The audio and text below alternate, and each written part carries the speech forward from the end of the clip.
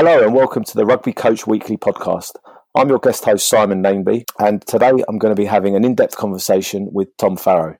We're going to talk a little bit at the beginning on some takeaways around sevens and Tom's career, probably for about half an hour, and then we're going to get into a deep dive into some interesting background to Tom's coaching story and the company he's created. So, Tom, welcome. How are you? I'm good, mate. How are you? Very well, very well. Thanks for having me on.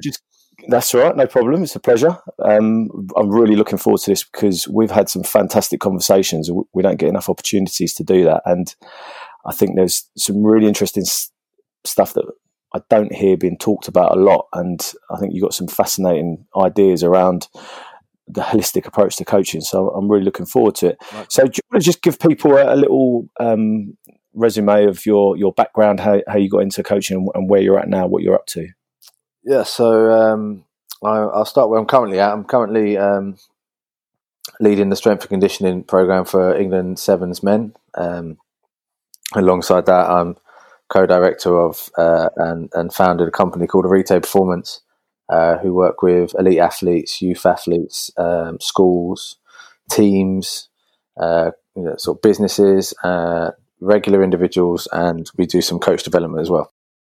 Basically, probably have been interested in S&C long before I knew what S&C was, and from the age of about 13, 14, I was writing my own training programs and writing programs for my mates and reading Bruce Lee books and following his training programs and Arnold Schwarzenegger's encyclopedia of bodybuilding and stuff like that, but never really knew there was such a thing as S&C. And sort of I dropped out of school, dropped out of sixth form when I was just before I finished my first year, so I was like 17.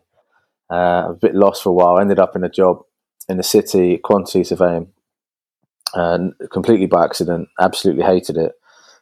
Did it for a year and then dropped out of that, and again was in this lost phase of looking for stuff to do. And I, funny enough, stumbled across a training day at Wasps Rugby with Josh Lucy, which was a maxi muscle promoted thing. And when we was at the training day, there was a guy that was helping Josh Lucy out, which I think must have been one of the interns now, thinking back on it. But at the time, he was like, that was his job to help train the rugby players. And I thought that was quite a cool job. So I spoke to this guy I know called Nainby, who talked to me about S&C and used to take me through some sessions and stuff, and led me onto a few websites and DeFranco's and who else was Westside Barbell and Elite FTS.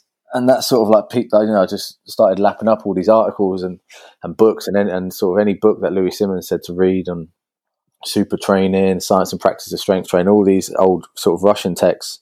I just started reading all of those, and it was this long road then back to university. I had to go to like a night school for a little bit and then do an entry degree. And I ended up at Loughborough for a year studying physics by accident because I wanted to go to Loughborough. Who ends up studying physics by accident? Yeah, exactly, because they wouldn't put me on pure sports science, so they said I could do sports science and physics, but I had to do a foundation year in physics. So when I got to the end of that and realised they wouldn't take me on pure sports science and they wanted me to carry on the physics, I thought, well, I'm not really prepared to do that. So I left that and ended up at St Mary's studying strength and conditioning science, which was great and it all worked out very well. From there, got an internship at Wasps, again because of this guy Nainby helping me. And then ended up after a year of working there as an intern, got a paid role, and sort of because of people moving on, was quite fortunate, and I sort of moved in terms of responsibility. Ended up sort of co-leading a program only a year and a half out of university. So, and that was alongside Ian Taplin and Nick Chad. Ian Taplin is now my co-director and business partner with Arete Performance. So after a few years with Wasps, left that and did a little bit of work with the academy when I left, just as a contractor. And around that time is when I sort of started Arete Performance. And at the start, it was just me training people on my own and doing different sorts of consulting. I worked with the EIS and GB Kayaking. Around that time, started working with Speedworks and Jonas Dadu as well, one of the top sprint groups in Europe. And around that time, also got started working with the RFU in England Sevens as an assistant S&C coach. So this is my 5th year, I think, with them, and my 2nd year, just coming to the end of my 2nd year in the lead position. That's it's quite a varied path, that a variable path that took you to that. I think that'd be interesting to get into a little bit later. But what I'm interested in at the minute is just some quick takeaway points. So you've been in that role at the Sevens for quite a while now, and you were dealing with some of the younger players who are coming in, and now you're sort of heading up the whole thing. What sort of things do you from your time working across the Sevens, what would be the 3 key things you think that everyone's looking at Sevens now? What would you take from your time in Sevens to apply to more broadly to the 15s game? It could be grassroots, could be semi-professional, but some general principles from Sevens that 15s don't pick up on too much, that would cross over well. I think what Sevens is amazing at, because of the nature of the game and the space involved, is just how good each player has to be with their foundational skills. So just their passing, tackling, movement around space, and how they manage space is if you can't do that in Sevens, you're going to get shown up quite a lot. So there's just the standards of skill are so high because they're exposed in such a way that they have to be. So I think 15s players can massively benefit from Sevens in terms of just skill development, because there's nothing like being just put in that scenario of sort of like 7 odd meters either side of you and somebody who's really fast and who can step really well in front of you, to figure out that timing and distancing, both in attack and defence. So there's that. Obviously, fitness comes with that a little bit, which I think once there's a lot of the guys that come from our Sevens environment end up going over to 15s, and from a fitness perspective, in many ways, 15s is an easier game. It's probably tougher in terms of the contacts and a bit more, obviously a lot more in that basis, but at slower speeds. So, still probably the easier game overall than Sevens in many ways. And I think the other thing with Sevens players is that they're more like individual athletes in terms of how they have to manage themselves. So when you work with individual athletes, they're so on top generally of every part of their program, because they have to be, because it's on them. That's their career. It's all based on what they do. Whereas in team sports and 15s, you can hide a little bit and be a decent player without having to be absolutely on top of every little detail. Whereas I think it's harder to do that in Sevens, because you're exposed, and if you're not quite in the best shape you can be from a like a body mass perspective, or as in leanness, because speed's obviously massively important in Sevens. If you're not in that best shape you can be and taking care of yourself, you're going to get exposed quite quickly, and everyone around you sort of is in that state. The boys are incredibly disciplined in terms of how they take care of themselves. So I think Sevens is you're more exposed as an athlete and as a player. So you have to be on top of every single element of your game in terms of skill, physical ability, but also just the basics like sleep and nutrition and stuff like that. It's becoming a little bit rarer at the moment for Sevens players to go into 15s, because so much focus has been on the Sevens, particularly building up to the Olympics, etc.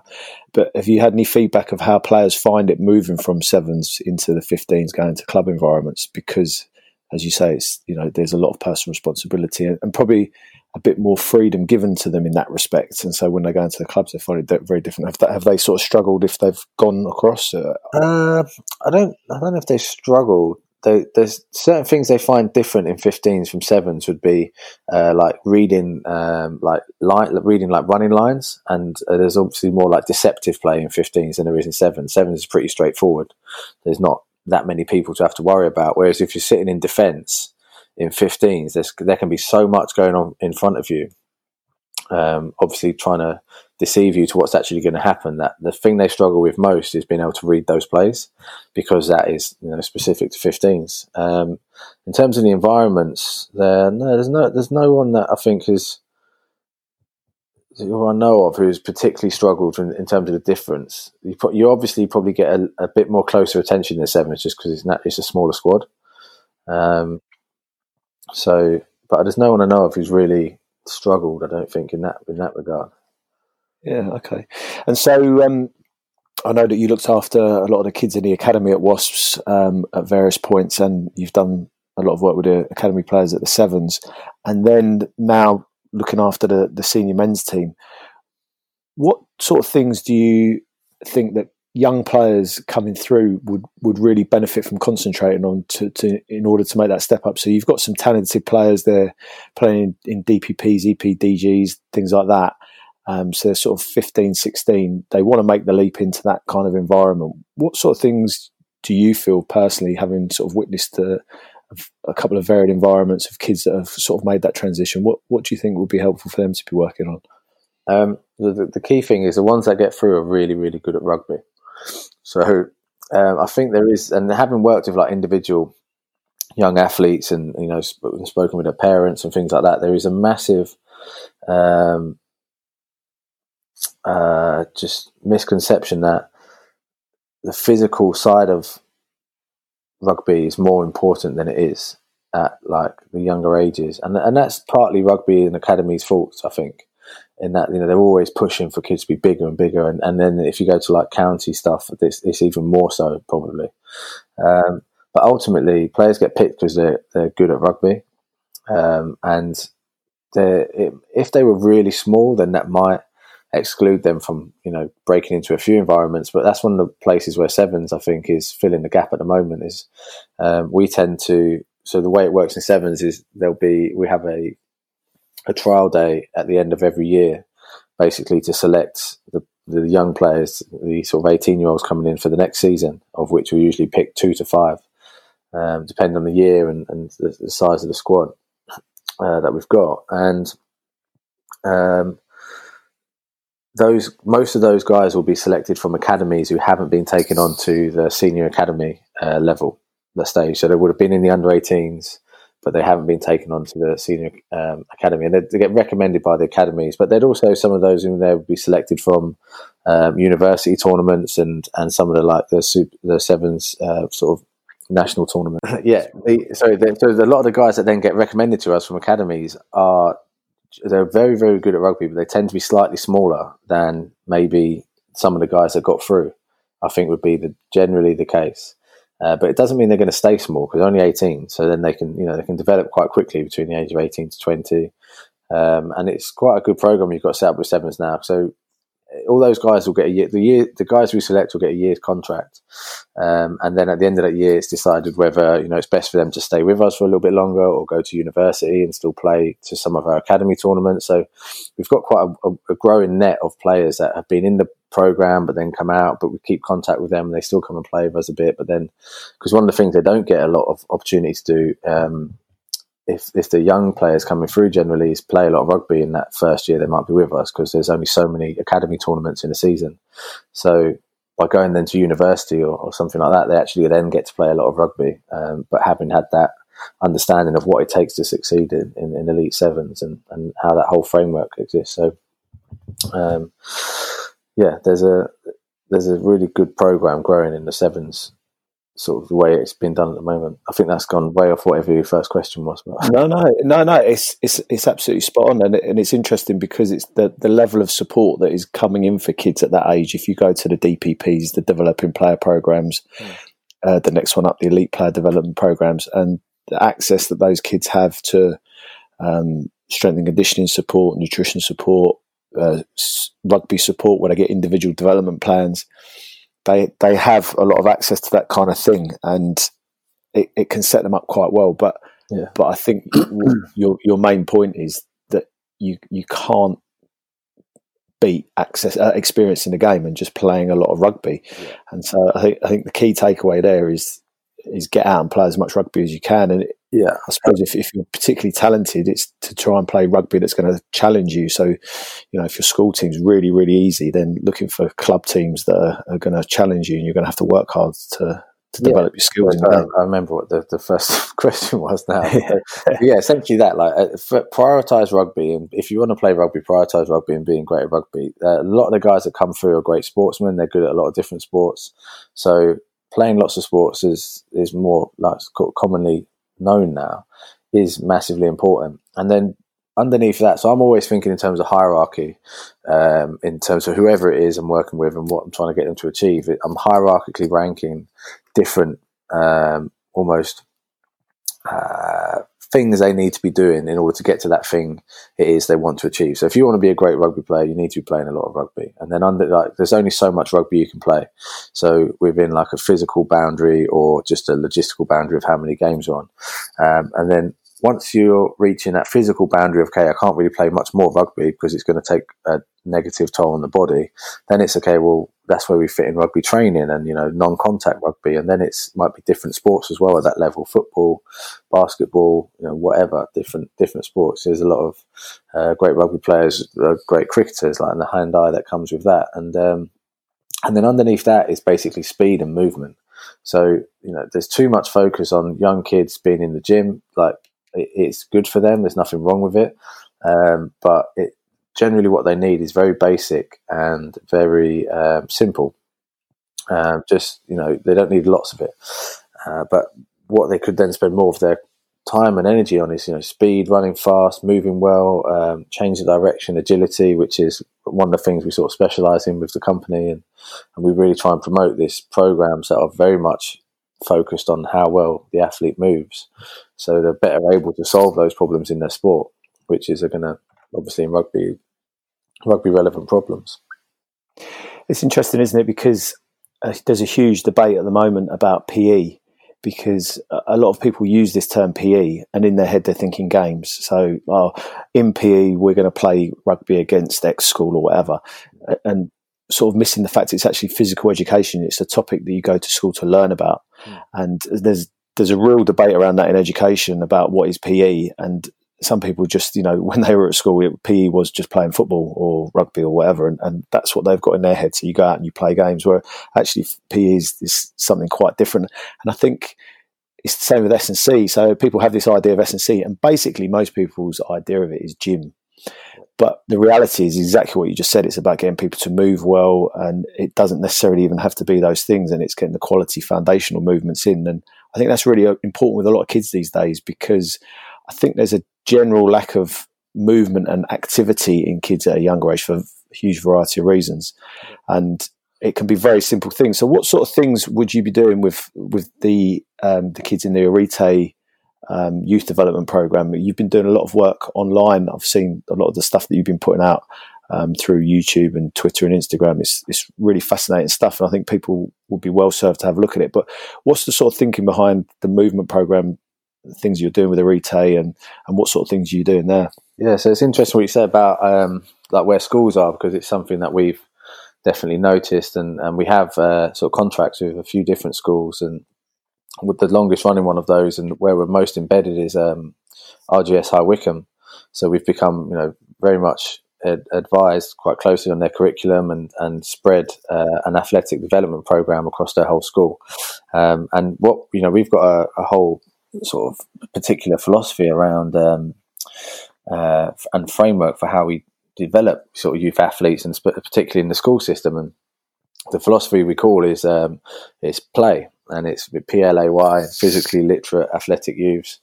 And but that model is built on that balance between what you could call physical education, or we call the foundation, where you get more stability and structure, which is basic exercises, basic movements, and mastery of the body in a more controlled environment. And then the other side of the program is the more game-based type activity, which we'd call the freedom. That's the bit more chaotic environments. It's where sort of their understanding of space and different types of games are develops, and that's where they're stretched and challenged. So it's important that you get a bit of both, and that's very central to the rest of our Arete philosophy, which we can get into a little bit later. But particularly in the school environment and then for young athletes, you need some foundation. Your foundation is your basic understanding of basic movements and how you control your body, which the better capabilities you have there enable you more opportunity in those chaotic environments. It gives you a better framework to be able to go out and solve problems in that chaotic environment. Yeah, and I think the way in which you learn those movements is important from that variability aspect, because if you're taught in a very strict and controlled method all the time, I mean, there's a place for that generally at the beginning, but it limits your exploration and your experience of getting that movement. So that's something I know that you're quite big on. And so, in a simple term, it might be those kids are doing some bodyweight squats and some press ups. What would be your approach to doing that kind of thing with kids, so that A, it's interesting and engaging, but B, it's laying a foundation for them learning movement that will set them up later on when they're learning more complex things, that they almost know how to learn. They're learning how to learn effectively. Yeah, exactly. And it's so we do that. We do bodyweight squats, we do bodyweight movements, we do press ups, but the way we fit them in would be embedded within a more fun session. Like, it wouldn't be an hour-long session of squats and press-ups and so on and so on. It would be you're giving them a little bit of structure and then a little bit of play, and then a little bit of structure and a little bit of play. And the younger they are, the less structure you're going to give them and the more play there's going to be. And then as they get a little bit older and start to develop a little bit more, you just ramp up how much of that structure there is. But you're always biasing it towards play, because even the oldest kids we're going to work with in a school setting are going to be 18. And to be fair, even in a professional setting, there should be a huge element of play and problem solving. And if there's not, it tends to be quite boring for those involved. So ultimately, you are able to solve problems because you're used to solving similar sort of problems. So if you don't put them in environments where they have to solve problems, they're not going to be any good at it. So we are giving them that structure, but we're embedding it in something much more engaging, which might be races, which might be games, but some just random play, random obstacle courses. And it's one of the things you've got to be I'm always very conscious of with any group I'm working with, any individual, is like the energy of that session. Like, where is it? If it's flat, why is it flat? What can you do to make it not flat? How can you've got to have games and drills and stuff on the edge of your fingertips, almost ready to be able to push either way. Sometimes it gets too chaotic and you've got to rein it in. I've done sessions with Fulham under 9s and under 11s where I was teaching them wrestling, and it was absolute madness. It was an amazing coaching experience to have to then figure out, right, okay, it's just nuts. How am I going to get them to just half listen to what I'm saying and half engage with this, because they were just going mad. But and that's the balance of coaching is trying to work between those two sort of extremes. So that's really interesting, because that sort of leads really nicely into the deep side of the conversation that I want to have with you now. So that's like the first sort of quick takeaways. And if people are interested in exploring those aspects more deeply, we'll speak at the end about how they can contact you. But it's balancing chaos and structure. And I suppose there's a slightly different word you might use for that. And I remember sitting down in Gloucester, I think it was probably 2015, and having a conversation with you. It was supposed to be in a break between sessions of a CPD we were on, and I think it probably went on for like close on 3 hours, this conversation. And you introduced me. Usually lasts 3 hours. Yeah, yes, it's a fairly standard conversation. Yeah, so you introduced me to a whole load of ideas, and it was the formulation of what you're doing now, and it's reflected in the logo that you've got, the mission statement of the company, the name of the company, that kind of thing. So let's dive off into that. And so the thing that sparked me there is you're talking about a balance of sort of chaos and structure, which we might say order. What was the story behind? What is the logo? What's the story behind the company? That kind of thing, because I think it's fascinating as a foundation for what you're doing. Yeah. So I'll start off with the how I got to developing that philosophy. So I was working, and you're right, around 2015 it would have been, and probably the year leading into that, where I was working with DIS and GB Canoe, Speedworks in Jonas and the Sprint guys, and then the RFU and England Sevens, and then I was doing, I'd started the business as such, but a lot of that was me doing sort of one-on-one training with sort of athletes and all sorts of individuals, from younger athletes or up to, I think, like 70-year-old women, some of which had like neurological diseases, and the principles were always the same regardless of who I was working with in terms of training. But particularly with the sporting situations, I was thinking, what is the thing that connects all these sports above the level of the sport? So I'm going into all these places, I'm having to solve problems very, very quickly, walk through the door. I think I was responsible for programming for about 100 athletes that year. And then I think I worked out by the end of the year, I think I would have worked with actually coached, but not necessarily written their whole program, maybe over 1,000 athletes that year. So I've done a massive amount of coaching, but I also managed to get a lot of time in between personal training sessions. And I want to say a lot of time, there wasn't much time left in my day, but I'd get little moments in the day where I'd sit in a coffee shop and I'd just think and reflect and write and try and figure out my world, almost figure out all these different experiences I was having. And around the same time, I was listening to a lot of Jordan Peterson and his lectures that he's got online. He's got a couple of lecture series online which are amazing. I think everyone should listen to. And he was talking a lot about mythology and religion and the foundation of story and psychology and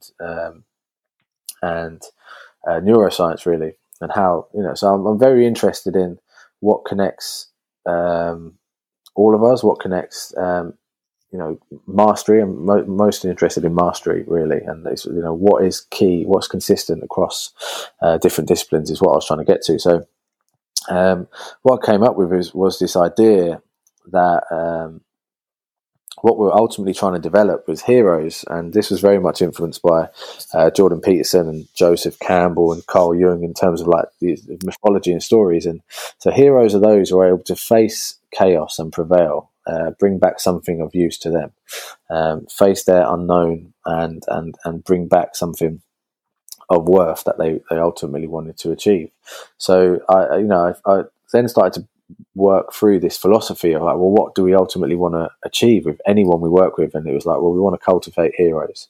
And I remember having a conversation, you being quite clear on why I wanted to go with cultivate. I think the first word I came up with was create heroes. And I was we don't really create anyone, that everything, when you work with someone, whatever they can become is completely implicit with who they already are. And the seed's the perfect analogy. When the seed becomes the flower, everything that the flower is completely contained within that seed, but it's not necessarily obvious at the point that it's a seed. So cultivation worked really well with that. So our aim is to cultivate heroes. Heroes are those who can face chaos and prevail. How do we prevail amidst chaos? How do we get good at prevailing amidst chaos? And we need frequent exposure to chaos. But a lesson I took away from that year, that a very real lesson that I lived, was that too much chaos can destroy you. And that took me till the end of the year to really learn that lesson. And I'd been exposed to this idea of order and chaos. It was clear to me that people tend to be biased to one side or the other in how they live their life and obviously it's different in different realms of your life, but generally, and I could see that I was quite biased towards chaos. I like to, push my boundaries to the point where it's actually done too much before I had to pull back. And I'd definitely done that year. So, my wife, Kate, was studying medicine for the first year. She'd just got on that year. We had a 1-year-old. She was pregnant with our second child, Mia, and she was studying medicine in Warwick, which was 2 hours away from where we lived in Twickenham. So she was driving up and down doing that. She's obviously also biased towards chaos, as you can see. Yeah, married to you, yeah. She's a great mix. And at the same time, I had a motorbike. I was waking up at basically 5:30 every day, going out, starting with personal training, and then I'd either be in East London, in Edmonton at Lee Valley. I would be in Twickenham with either the kayakers or the sevens. I would be in Bisham Abbey with sometimes EIS and the kayakers, or I'd be in West London doing personal training. And then in the evenings, I might be doing some consulting with Richmond. I was doing some contact skills work with Richmond. And in between all this stuff, I was flying around on this motorbike, trying not to die on the A406, basically. And so by the end of it, as you can imagine, I was completely burnt out. We got to the end of the year, we moved out of our house. I think we moved the day that Kate had a first round of medical exams. the day before or something like that. It was just mad. Like by the end of the year, I was completely wiped out. I was probably pretty depressed, and I didn't really realise that till a couple of years later that that's what I'd been. And it was chaos, and it very much learned that lesson of too much chaos will destroy you, which is why chaos in the stories is represented by a dragon, because dragons can kill you and they breathe fire and they're dangerous, and you should treat them as such. So going back to the coaching philosophy, then it was, we need to expose the people we work with, athletes or normal individuals or even organisations, to some chaos so that they can grow, because that's where we grow. But also there needs to be a foundation. There needs to be some order and some structure that gave them that foundation to be able to face the chaos. Because without, say, the hero, going back to the story analogy, the hero has a foundation of skills. And if you think about stories and say Batman and so on, they're quite disciplined individuals in the story. And that's quite consistent across stories, they're humble, they're disciplined, they have a lot of humility, and they're the sort of foundation you need to be able to appropriately face chaos. So I recognise that the job we're doing as coaches ultimately is balancing order and chaos for the individuals we work with. And that was very useful for me, because then I started being every time I went to a new environment, I'd rather than trying to think, about, right, here's this fixed idea of what I'm going to do here, I can pay attention to what's chaos for this group or for this individual, and what's order. And the simple way of telling that is, well, are they comfortable or uncomfortable? Okay, right, well, they're comfortable. They're too comfortable. Okay, right, well, we need to create some disruption like this in order to stretch them. And you get a lot of people that they can be in chaos, and you can see they're uncomfortable. And that chaos can be physical chaos, too much, which will be injury. They've been injured in some sort. It could be tactical or technical chaos, where they tend to be a little bit, they're giving up a bit of hope, lost interest a little bit because they've not, they can't keep up with what they're supposed to be doing. Or it can be psychological chaos, like they can be in despair for a number of different reasons. And then also on the flip side, there can be too much order. In the physical sense, then they're not developing because they're not being stressed appropriately to develop physically. And then the same in technical tactical, they're bored, the sort of motivational despair towards that because it's not challenging for them. So it gave me this framework that I could go into any environment and be with any individual and sort of have a starting point and then work backwards from there. Because then from that point, I'm adding the details of their discipline. So like, what's chaos for their discipline? What are the best athletes? What problems are the best athletes solving? Okay, ultimately, this is where we want. These are the problems we need these athletes to be able to solve. That's where the sort of whole philosophy grew out of, and I was influenced by, really. It's interesting because it takes a little while to get your head around it. Some of those lectures that Jordan Peterson has online, it can take a little. I remember you told me in 2015. I didn't really probably get into it properly till 2016. But once you start to get your head around it and you understand it, you just see these things everywhere. You see the order and chaos. You see the sort of hero story, and like you say, it's actually very helpful for you to be able to assess situations.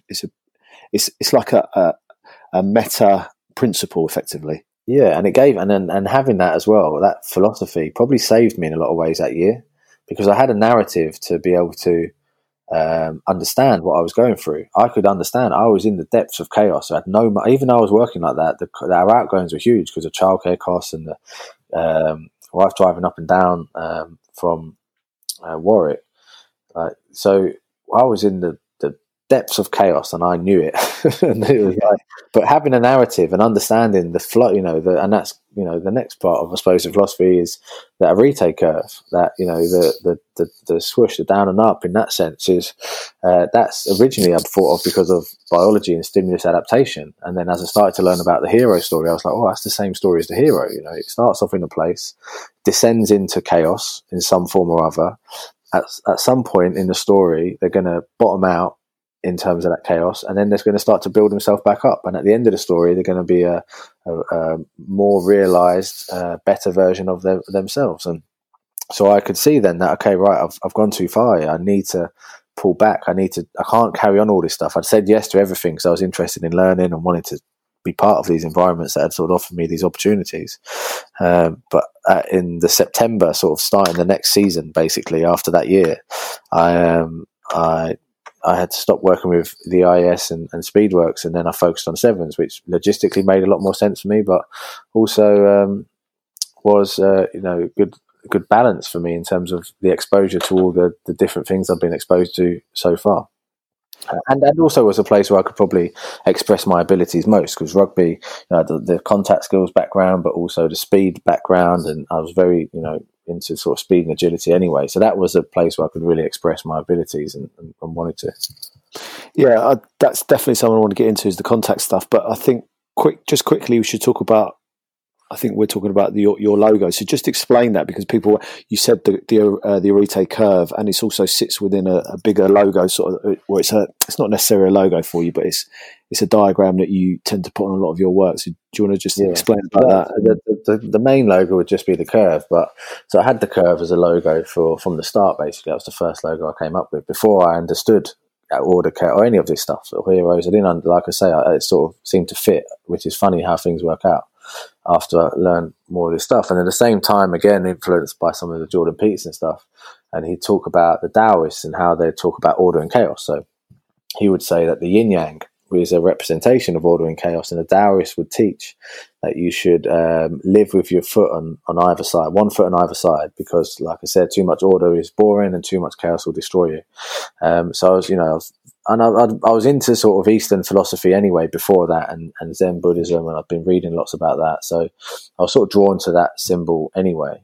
And then when I looked at it, I realized that, actually, if you flip it a certain way, not the way it's usually sort of portrayed, our Arete curve actually fits really nicely onto that.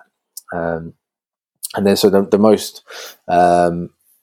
most recent version of that symbol, with like the brushstroke sort of effect, that comes from the outside circle of the yin yang. If you take the yin yang and you take the curve away and just have the outside circle, that's actually a Zen picture. It's called the Enzo, which would be a single brushstroke around in a circle, and what that represents essentially is the moment. So one of the other things we talk about in our philosophy is that the player and the athlete and the individual only ever exist in the moment. They either solve the problem in front of them or they don't.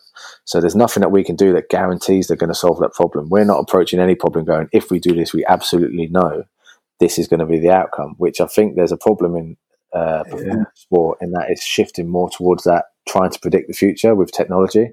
And regardless of whatever technology comes up, you will never be able to predict the future. And if you did get to that point where you could, then team sports wouldn't be team sports anymore, and no one would want to watch it. So we're sort of trying to think as like, well, we're trying to develop people to be able to prepare to face these unknowns, but we're not trying to tell them that they're ever going to be able to predict the future.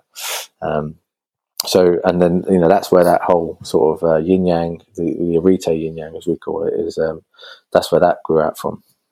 It's really interesting, because it's interesting to sort of read some research and then see that in it. So there's research talking about the rocky road, which is that you have a sort of talented youngster, and for them to really make it to the top, they need to encounter some difficulties early on that equip them with the skills to be able to prevail when they're much further down the line, and they're facing the big dragons, but they've been through some hardship and some difficulties.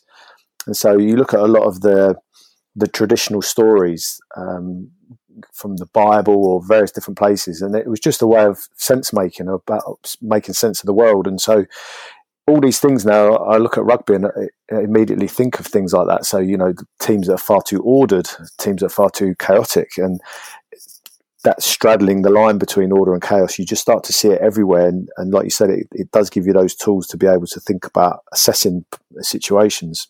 Yeah, and it's an incredible hard play. It's a hard thing to get right. It's so hard, because none of us are that person that is the perfect balance. We're all biased to one side or the other. So great organizations get a good mix of people that are centered around a similar overall vision and share at least parts of their philosophy. But you need orderly, detailed people, and you need more chaotic, almost like explorative individuals, engineers and artists. You need this blend of that, and you'll get some people that are really somewhere in the middle, but most people are sort of more to one side or the other. So a great organization allows these people to exist side by side and almost allows them to have a voice, so that voice can converge in the middle, and then the ultimate thing is some balanced approach that works for everyone. But that's a very, very hard thing to get right. And I think that was one of the sort of very first articles I remember reading that you'd written was you'd read Zen and the Art of Motorcycle Maintenance, and you'd taken away quite a lot from that along that sort of line, and that's probably one of the best books I've ever read. Again, it is very, very hard to get into, but once I started reading it, I couldn't stop. Yeah. So do you want to just talk about how that is referenced in that book, the classic and romantic, because that was quite interesting. Yeah, so Zen and the Art of Motorcycle Maintenance probably that laid the framework, really. That laid the foundation for me for this understanding of order and chaos, in a sense, because when I read Zen and the Art of Motorcycle Maintenance, he introduces these two this dichotomy, these two modes of thinking, which he calls in the book, Robert Pirsig is the author, calls the romantic and the classical.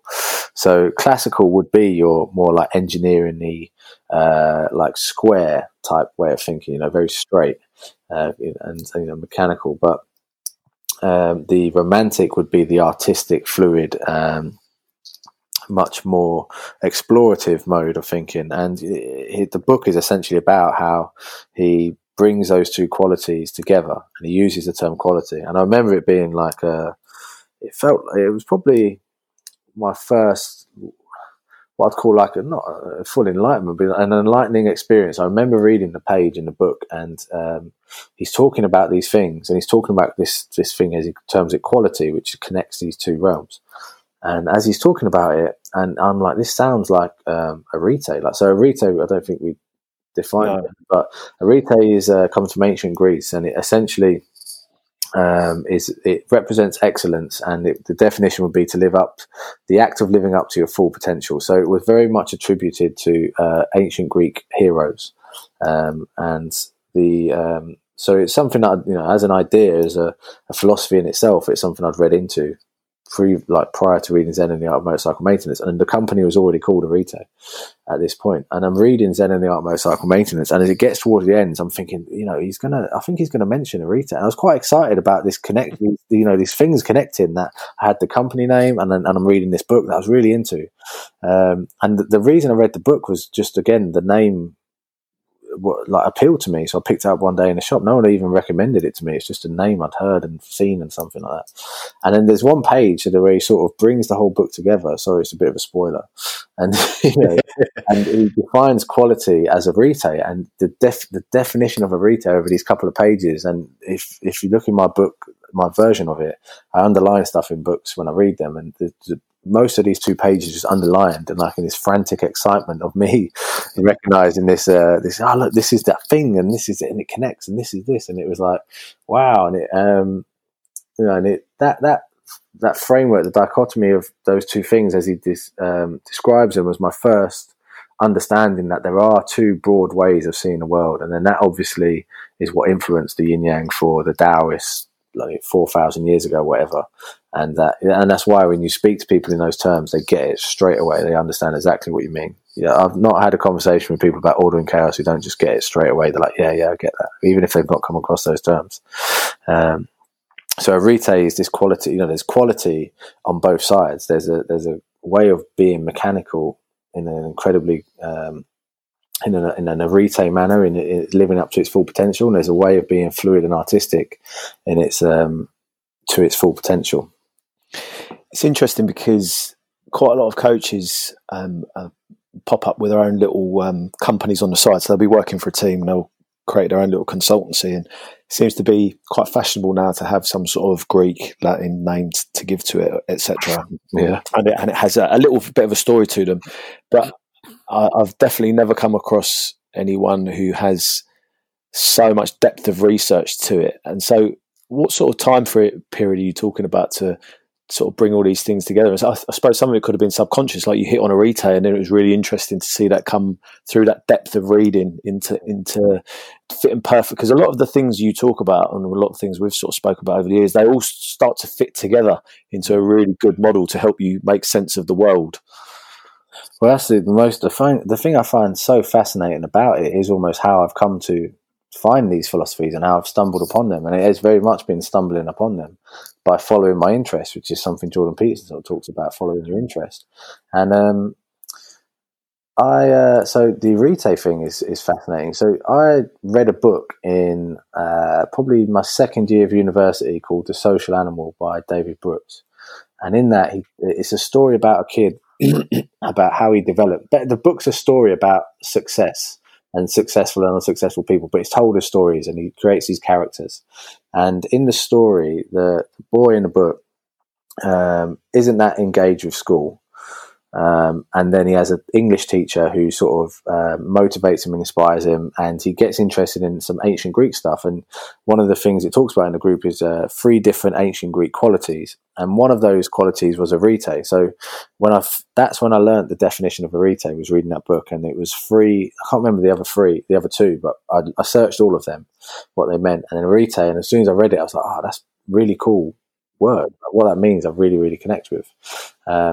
So that's where I had the idea of using arete for the company name. Then this was before, obviously, I was still a student, but I knew that I was always interested in business and wanting to do something like that. So I thought, well, what if I have a business, or when I have my training business or whatever, I'm going to call it that. And then I was back and forth on it for like probably a few years, because I was like, oh, can I really call it that? It's a bit of a funny word. And arete is how you'd read it, and that's like hello in Newcastle.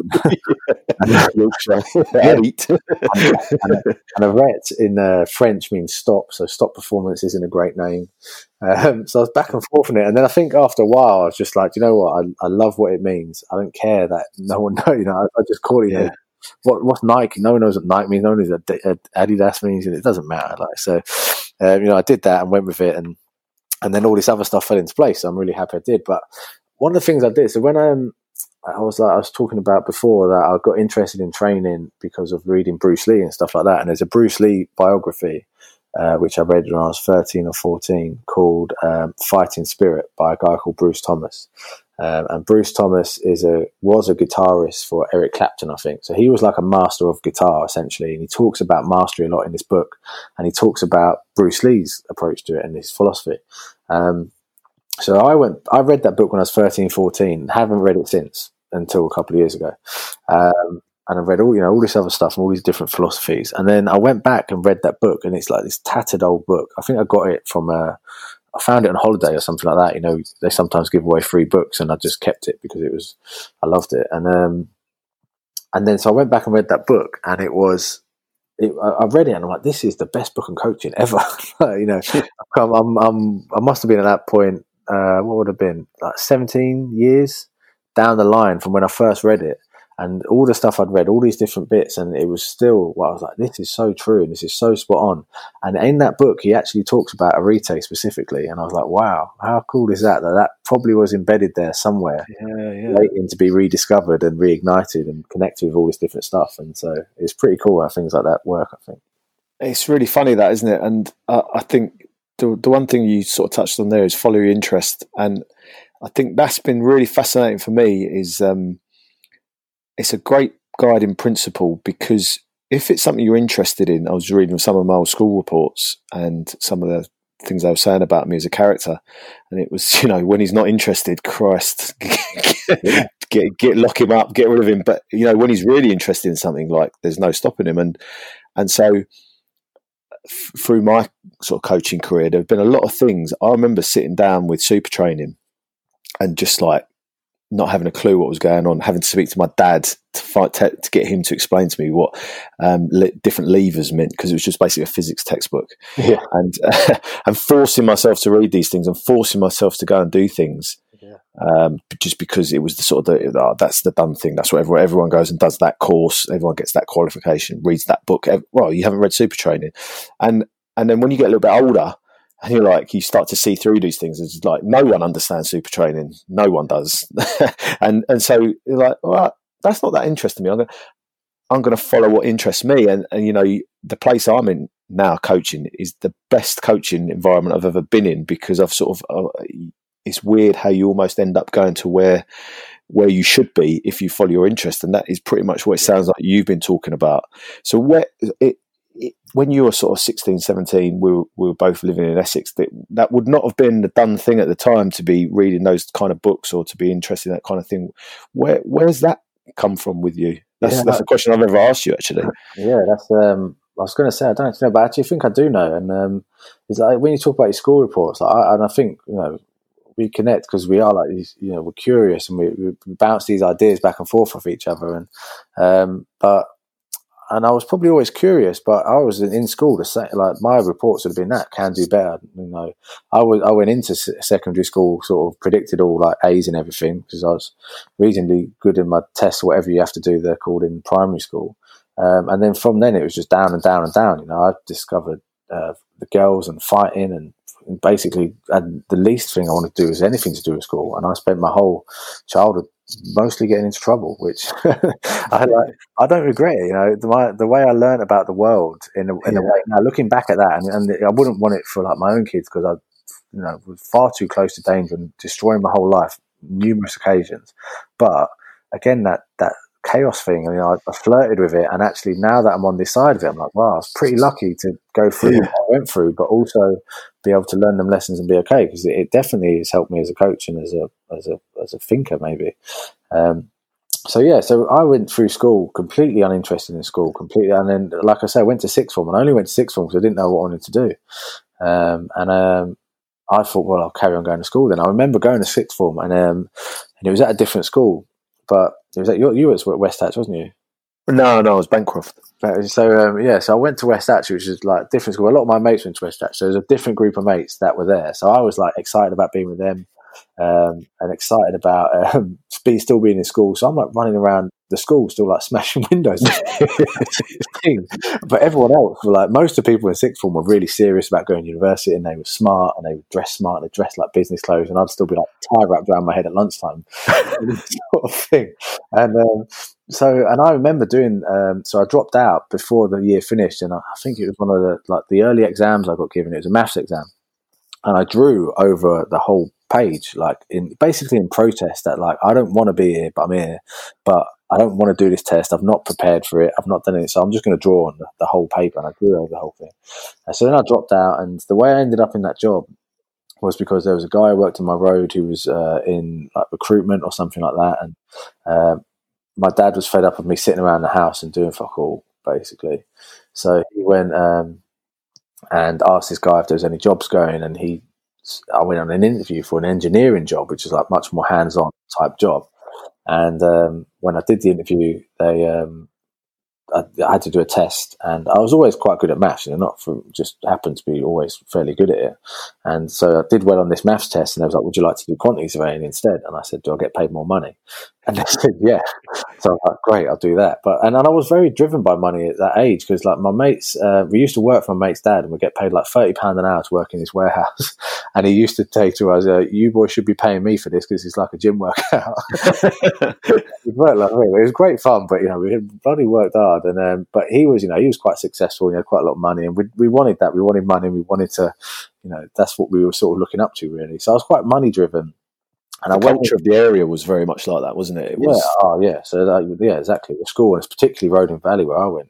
And that's where that's where Towie came out of, and it's all very like showy and materialistic, very, very materialistic. So I was very driven by and I wasn't like that way inclined in terms of like how you see. I was nothing like those guys, to be fair.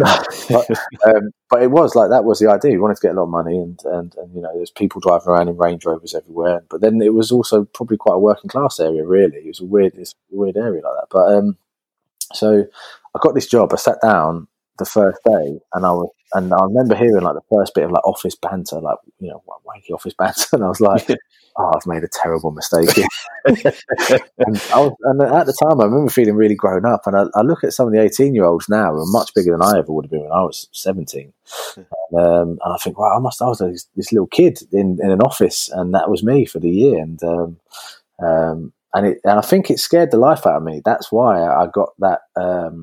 That's where I then found that drive to want to read and learn and educate myself. It terrified me to be like, if I don't pull myself together, I'm going to be facing a life of this, like not wanting to be here on this train with all these people doing stuff they don't want to be doing, and look at their faces.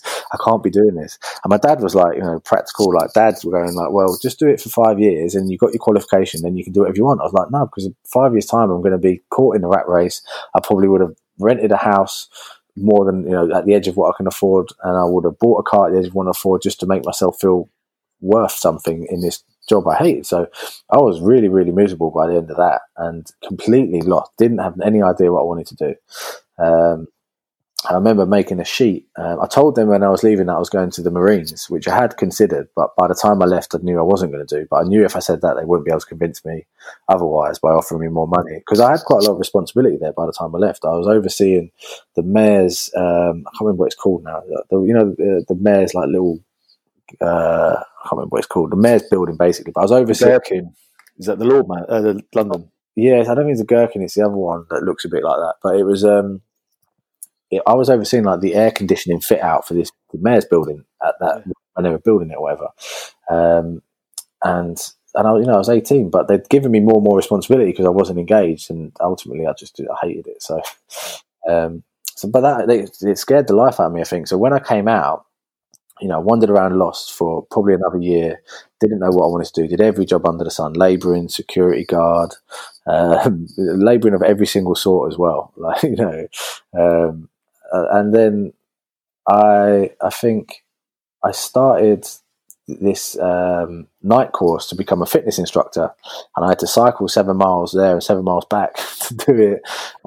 But that was my first thing. I think I'd taken active action towards something that I wanted to do, and then and I was interested in it, and I learned, and I think that was the switch when I was like, okay, right, I like this, I'm interested in this, and I'm engaged, and then I just found this this fuel to want to learn and consume as much as I could about all this stuff I was interested in. And like you said, following your interest, that's just expanded out over time.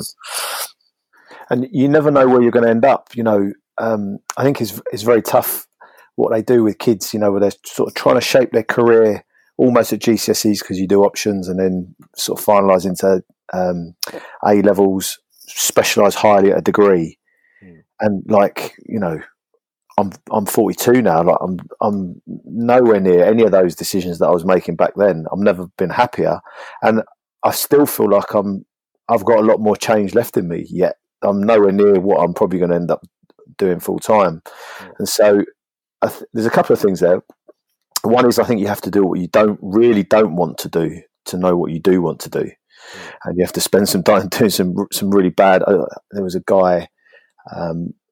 Casey Neistat is a filmmaker on YouTube. I used to watch some of his stuff, and he had a real dead-end job washing pots, and he just gave him loads of time to think about what it was he was going to do and what he did want to do, and he sort of formulated that plan then and sort of followed it through, and you see where he is now. So what have you got any thoughts, because it's something I often think about. A lot of people about our age, I mean, you're quite a lot younger than me, but sort of around about our age, that there was no S&C really. I think UKSCA was the UK Strength and Conditioning Association, was formed in 2005, and it didn't really sort of build up any momentum until 2010, and so there wasn't much S&C about. And so most of the people that are reasonably senior in the industry now have had a totally random. No one has had more of a random career than you. I'd say you've got the most wide experience, but. What do you think? Because you draw on exactly what we were talking about with the movement variability, is that if you give someone a variable environment to learn in, it equips them with the tools to be variable in their application of them later on. Yeah. And so you've had a very variable and random and chaotic sort of path to where you're going to now. And when you find yourself in random chaotic situations in the sevens, when you're halfway across the world and the gym that you'd booked has been cancelled, and you've got 25 players that you need to do some training with, it sort of equips you to be able to deal with that. What sort of things do you think about a lot of the kids that are coming through now that are sort of go to school, do their A levels, straight into an SC degree, straight out into a master's in order to get a job? Do you have any sort of thoughts on? Well, I think it's mad, really.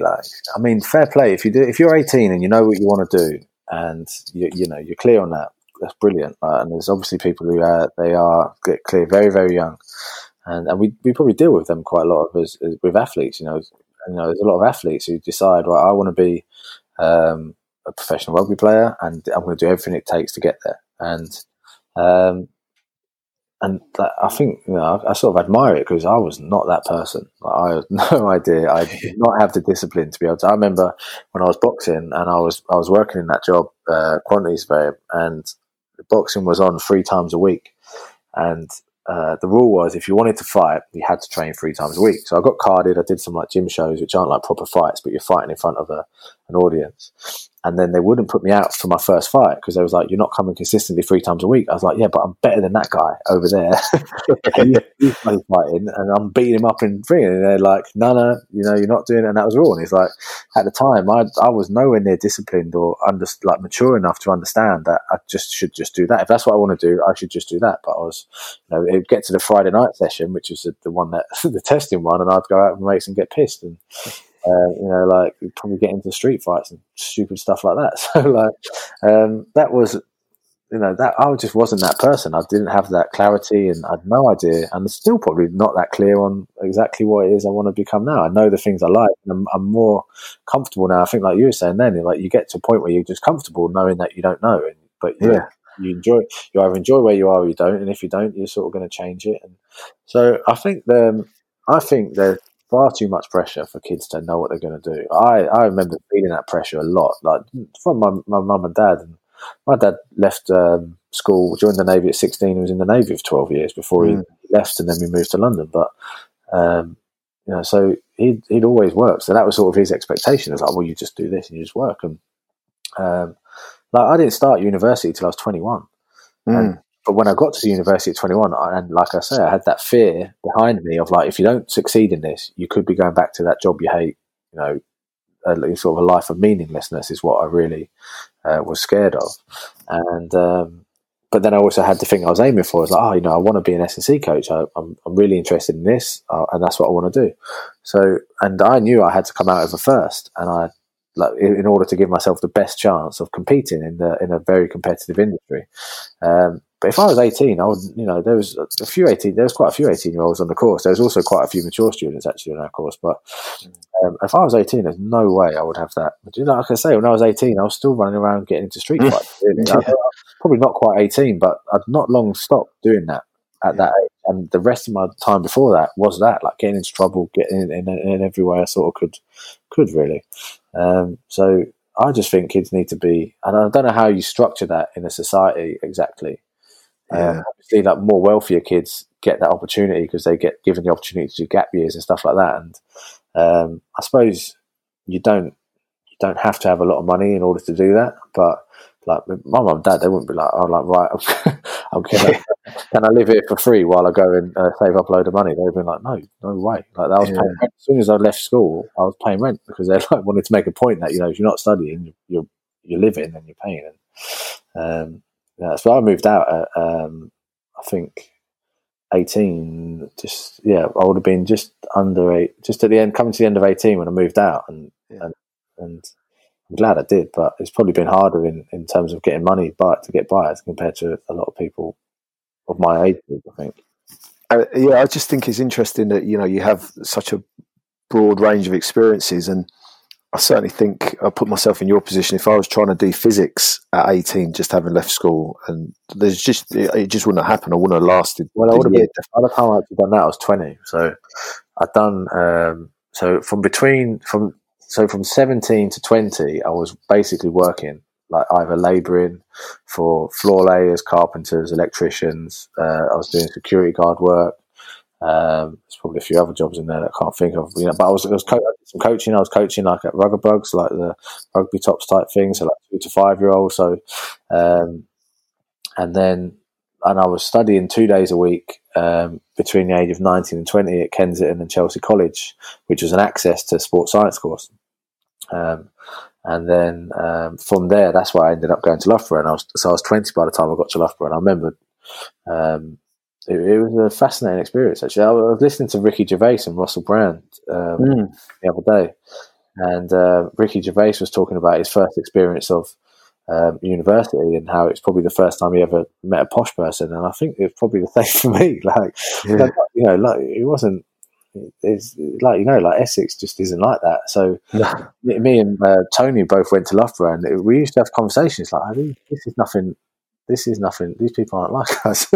And but no, like, you know, I'm so lucky now. I feel really, really lucky to have been exposed to such a broad range of people through my life, and through personal training as well. I love personal training just for the variety of people you meet, and how much there is to learn from everyone. And I think I've sort of learned that just from being around a lot of different people in a lot of different situations. It's interesting because they're exactly the same as Russell Kane. And Russell came from a very rough area, and no one read anything. They didn't even read the newspaper. Yeah. And, you know, and he talks about sort of being 21, working in an office and just meeting some posh people, and then realising that they were genuinely sitting on the floor reading a book that was quite interesting. And it sort of blew his mind. But you look at him now, and the library that he's got and the depth of knowledge that he's got, and where it sort of spurred him on to go to, and what he wanted to achieve. Well, and it'd be good to actually get onto comedians, because we've talked a lot about that. But yeah, how intelligent they are. Anyone who reaches like that level of comedy, I've not ever come across one of them that's not ridiculously intelligent. When you look into the background and actually they have like maybe more serious conversations, like, you're like, Jesus, like, you really understand the world. Because it has to be that way for it to be funny, doesn't it? Yeah, if it's not true, if it doesn't absolutely hit the nail on the head, yeah, then their view on it is not funny. And I think it's that's an art, a masterful art, to be able to then take something real and wrap it up in something funny, so that everyone connects with it. And I think it's a masterful art. But yeah, I think I was very lucky that my mum and dad read a lot. There was books around the house, so they did read a lot. Neither of them went to university. They both did university courses later on, and actually, my dad would always be doing like different. He never really was quite satisfied with his job, so that was definitely a model for me of something I was working against as well. I was like, well, I don't want to be in that situation because you don't like your job, so why are you doing it, sort of thing. But he'd always be like doing this little sort of like midlife crisis things. We'd be learning guitar, we'd be learning golf, we'd be learning something. So, and actually, one of the things he introduced me to, I just remember then when I was about 18, was Anthony Robbins, and that was probably a massive fuel to me in terms of that learning stuff, and everything that promotes in terms of writing down your goals and so on and so on. And so I was really lucky that my mum and dad were like quite curious individuals and probably passed a lot of that on to me. So even though like when we like Buxton was not a rough area, is it? But it's next to rough areas, and we certainly, I think I'm very lucky based on my temperament when I was young that I wasn't in a really rough area, because I certainly came into contact with plenty of people from rough areas, but the fact I wasn't embedded in one meant that I probably got away with being the way I was. So we'd get kids from Leytonstone, Walthamstow, East London come down and try and start trouble with us, and we'd occasionally go in there to try and start trouble with them. But it's very different being in an area where you can still walk outside your house and you're probably not going to get into any serious in one where you are going to get in serious trouble.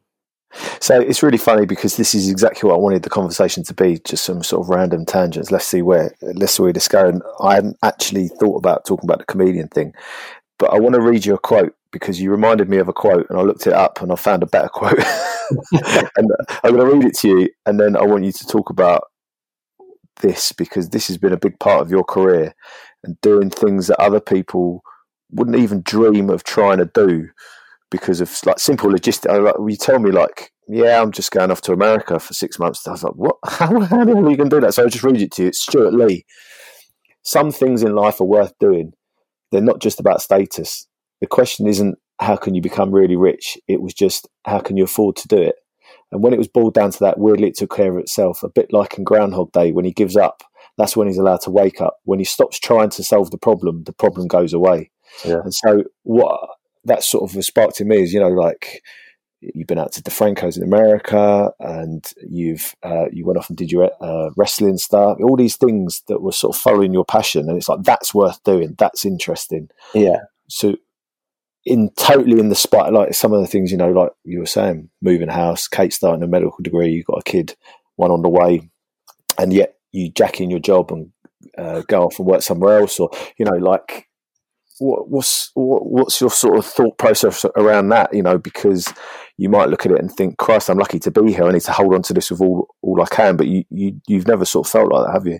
No, and I think I've probably forgot a bit about that, of how much I've actually done that actually until you reminded me there. But I've spent thousands and thousands and thousands of money I didn't have on going to DeFranco's and going over to California. Another one I went, and just so I could go and see Juggernaut and Chad Wesley Smith when he was there. But so we should just explain to people who don't know, just very briefly. So like Juggernaut was a gym over in California, and I was there on holiday with family, but I rented the shittest car I could possibly find. I wasn't sure I could even it would even survive the day. And from a very dodgy place, I thought we were going to screw me over for money. And before you had Google Maps, I'm driving down like these LA highways with a piece of paper in my hand with directions written on. To go and find this gym and the main reason I wanted to go to the gym because there was a guy called James Smith who was known as the Thinker, and he was like one of the people I'd sort of developed reading about, and he was based at this gym. So I spent the money I didn't have in order just to be able to do that, and that was one of the more simple ones.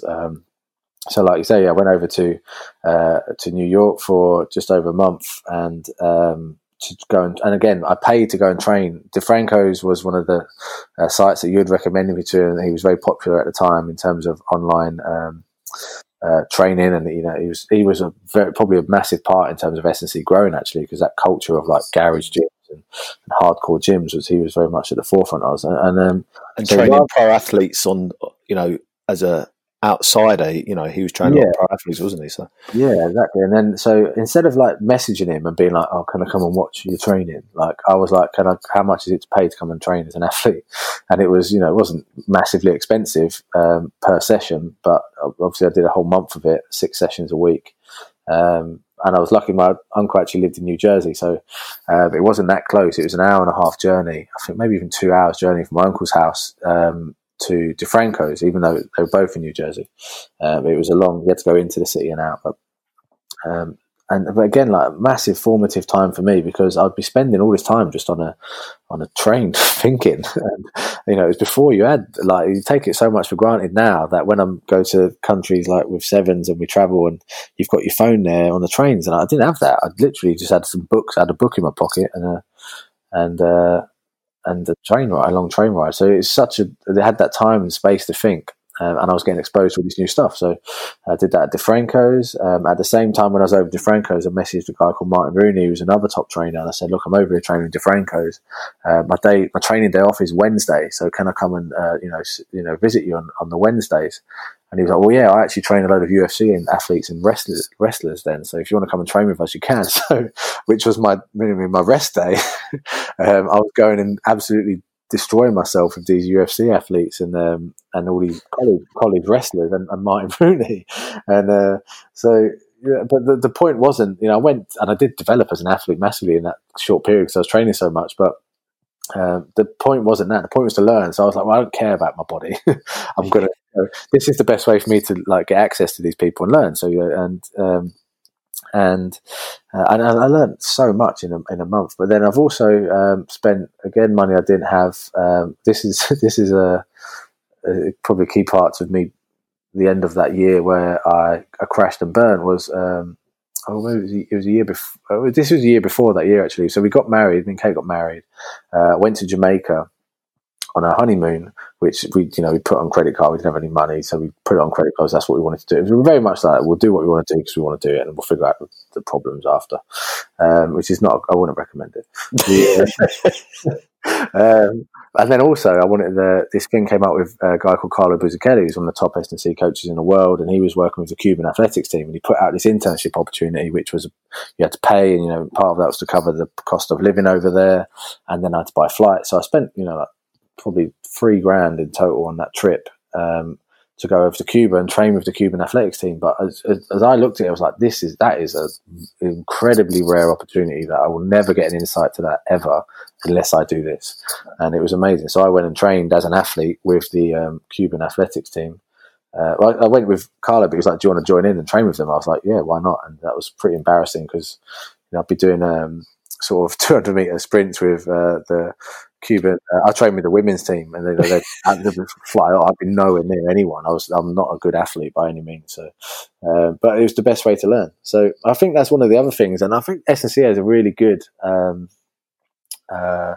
sort of the community of S&C are very much focused on learning and development, and you can see this at the moment with all the Zooms and all these webinars, and people are lapping them up. And I think that's a brilliant thing about S&C. That probably is same in every industry. I'm sure there's a lot of other industries that are, but I do like that about S&C. And I think, I don't know, I think young coaches coming through are still very aware of that. I'm not sure if they'd probably be willing to spend that as much as I probably did, and I'm not sure I'd recommend it, but I do know a lot that are willing to pay and learn and so on. So,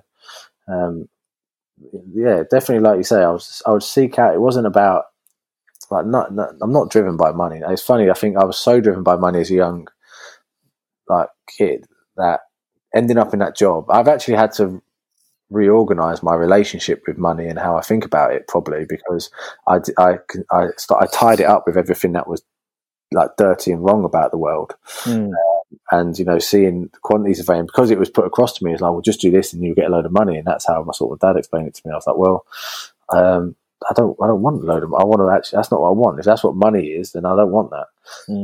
So now I'm not driven by money. I'm driven by, obviously I want a comfortable life for me and my family. And I want, Kate's training to be a doctor, which she has been for a while. But that fuels me, the idea of her succeeding in what she wants to achieve.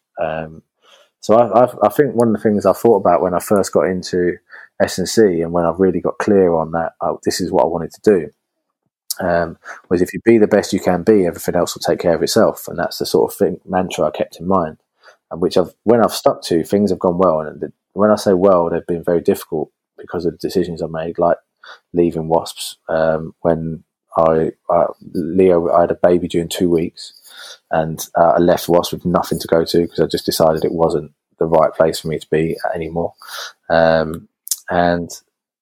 then I think when you've got a partner or when you've got a family, it's like, well, you should, if you want to be with them forever, like you want them the same for them. But then you've got to give a little bit of your energy in order to helping them do that. And this is balancing act. So yeah, I'm not driven by money at all. And I do want to have a lot of money. I want to be comfortable because I hate feeling that, like I'm vulnerable to the world and its changes. That's definitely something that I'm conscious of. But I'm not driven by money in terms of just achieving it for the sake of it, like you say. It's funny how exactly what you said, that I was the most carefree person in the world, and I've got sort of very similar things. I was in a career up in the city working away, and I was just like, yeah, I'm just going to jack that in, because if I don't do it now, I'll never do it. And it's funny how you go off and do that, but then when you get married and then you have dependent people relying on you and dependent on you, it totally changes the way you think. But it still doesn't necessarily stop you selling everything you've got, moving out into the middle of nowhere, and spending 2 years the coldest you've ever been. But I think if it's in you, when you're younger, you sort of explore that area and that risk taking. Yeah. That's where I think the order and chaos stuff comes back in, because it's really interesting to know, if you just jack everything in and just jump in 2-footed, like when you're a youngster, I mean, sometimes you get away with it and sometimes you won't. And if you don't, the consequences, they're not always great, but it's not going to be the end of you. But, when you're older, you have to make that decision now and again to do what's right. And I think as long as you understand that chaos, because this is conversations we had time and time again about what you were doing, what I was doing. And it's like, that's a big decision and it could really hurt you. But you're aware of that and you're going to take steps to mitigate that. Yeah. And that's where you get into your heuristics and principles. And I think that we've had quite a few conversations around that. And you really helped me to clarify my principles. And one of my principles is to do the right thing. And it makes life so simple. It's like any decision you've got to do is, just do the right thing, and what the right thing is and what the wrong thing is, and you just got to do the right thing. So what sort of principles are you working off? Well, yeah, I remember I think you told me about that, actually, probably that conversation we had in Gloucester. It was. I definitely would connect with that idea, and it ties in very much in that same, follow your interests. And I think the key thing is that you have to have that awareness of what it feels right to you. Does this feel good? Does this not feel good? I think that's so important. So, say that situation at Wasp, I was like, it just got. I've been thinking about it for months, but I got to the point. I was like, this isn't it. This isn't what I want. This isn't going to get me to where I want to be anymore. So, I need to make this jump now. And I think I do. I think when you're young, make those jumps as much as you can, because they're definitely a lot scarier to me now, the idea of making jumps. Yeah. but I also know I can do it because I've done it and it's in my habit. So it's a lot harder, I think. What many people end up in is that they get stuck in a career till they're 30, 35. They've got a lot more responsibility, a lot more tied to them. So that it's very, very hard. Obviously, they can still make that jump, but it's very much harder sort of to convince yourself of that because of your experience so far. And I think I was very aware of that when I was young, in that, like I was saying, my dad and quite a lot of people recommended me to just do that. So you've got basically a safety net. And it's probably Anthony Robbins, actually, I remember, first things from 18, he talk about, well, sometimes you should actually remove your safety net so that you're more likely to do it, like the idea of burning the boats and all that. So, yeah. So I think that's really important. Actually, when I had Leo, first child, like that was a massive turning point probably in terms of fueling me to start the business. I think it's something I'd thought about, I'd half done, I'd probably failed in a couple of ways, and then I was like, no, I'm going to really try and make this work, and started, you've got that responsibility, and it's a big responsibility. And I was like, right, I'm gonna. That definitely probably fueled, because I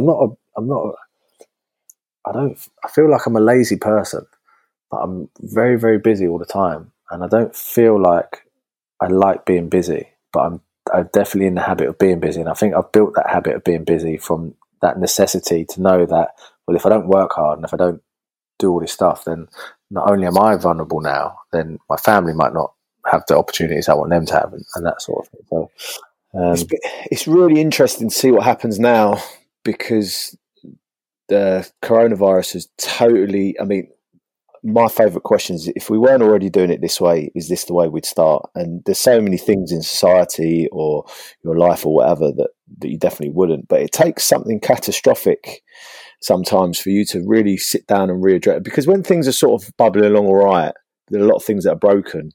You can we can just sort of carry on, muddle through.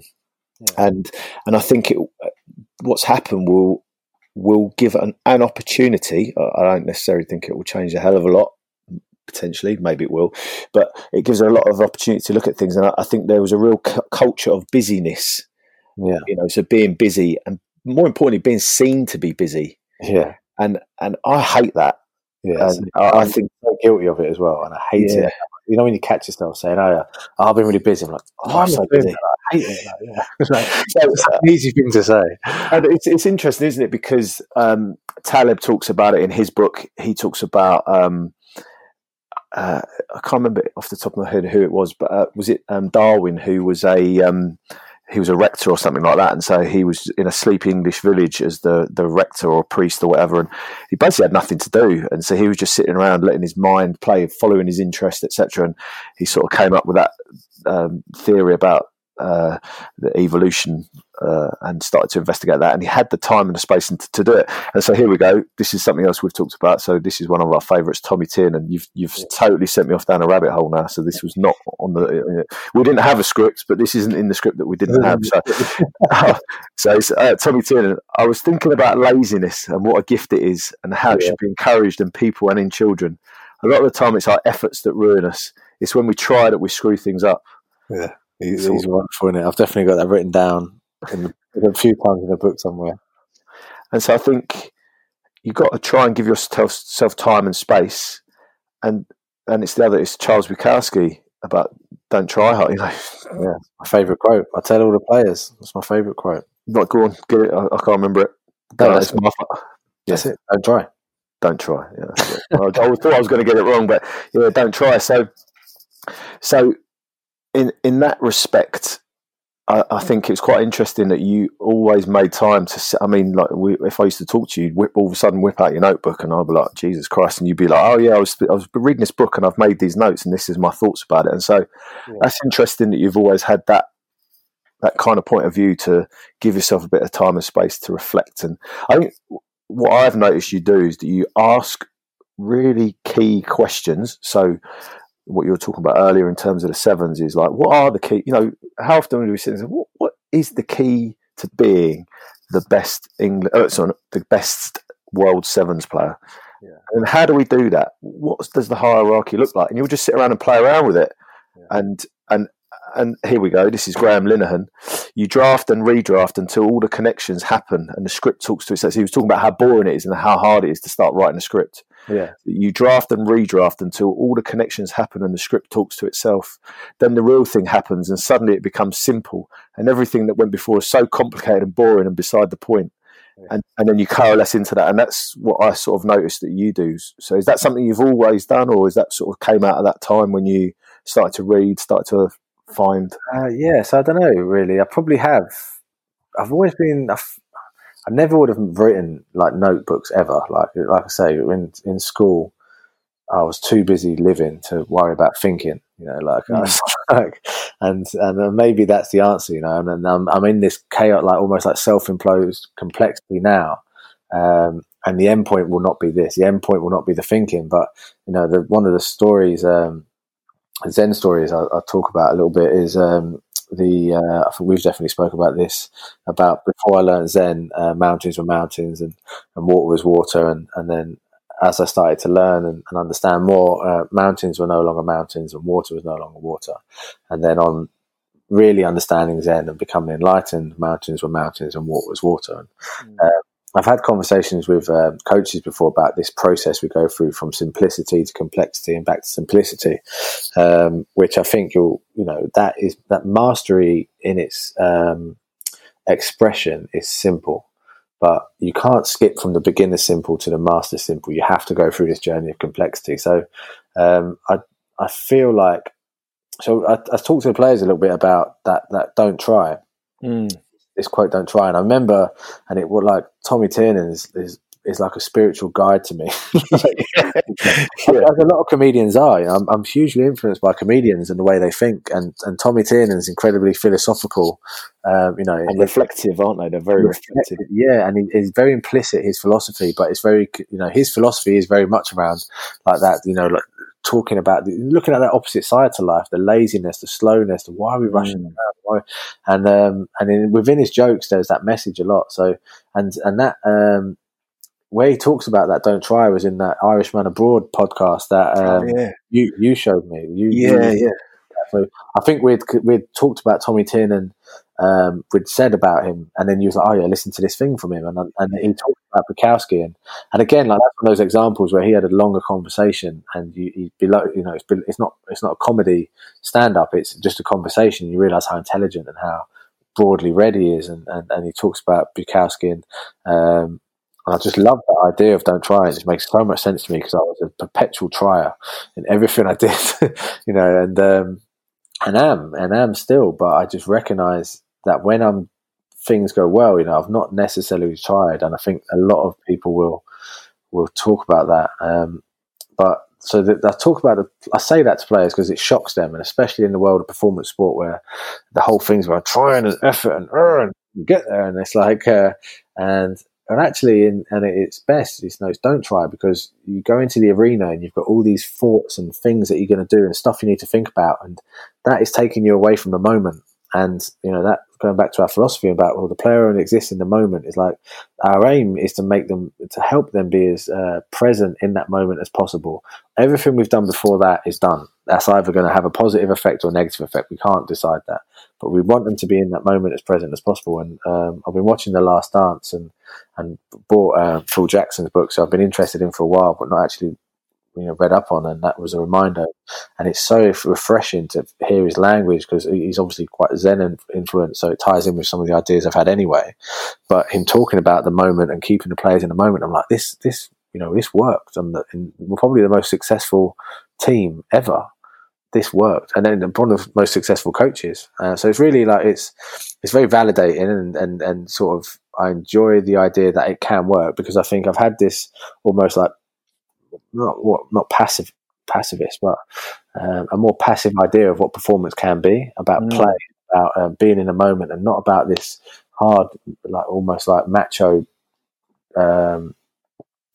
competitive type idea. Robotic as well, where you're going through the steps. You're 1, then 2, then 3, then 4. And I feel like a lot of my sport, my philosophy, and my approach to sport has been noticing that it's too much over this one side, and essentially the philosophy of Rite is trying to balance that out with recognising the other side. But I've got a whole different idea of what competition is now because of this idea of don't try.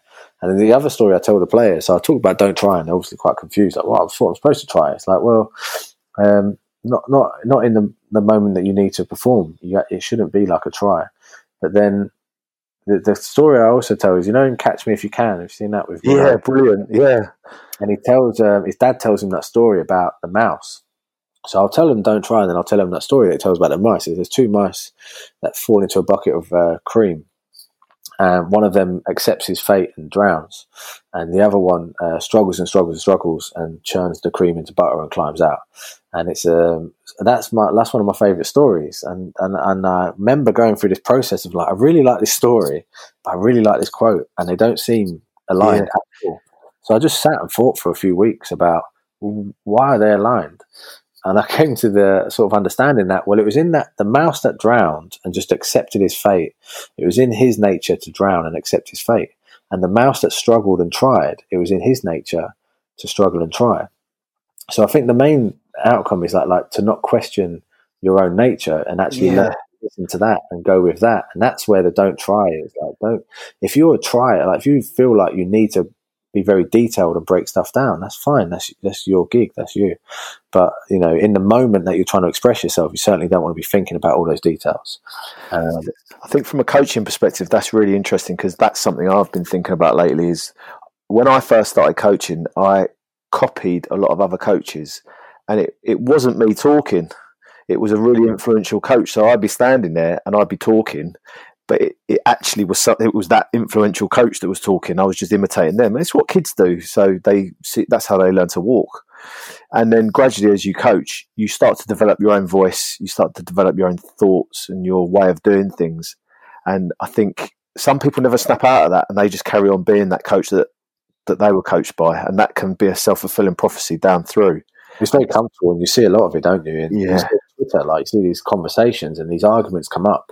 And I always find it interesting, like how fixed people are on an idea. And I'm like, I mean, as a practitioner, it doesn't really matter, does it? Like, it doesn't really matter if you agree with my idea or not, because I think this works and I've seen it succeed. And and I like it's good to bounce ideas off people and have those discussions. But ultimately, I don't need to be proven right in a conversation or discussion, because my career is not built off being right as such. In that sense, in that explanatory way, the right would be whether the athlete progresses or performs or succeeds. That's what sort of validates the idea or not. And that's something else that Jordan Peterson talks about, is don't lie. Yeah. And a lot of times people lie by saying things they don't really believe in, and they're just saying it because someone influential said to them. And you can see that a lot in a lot of different places.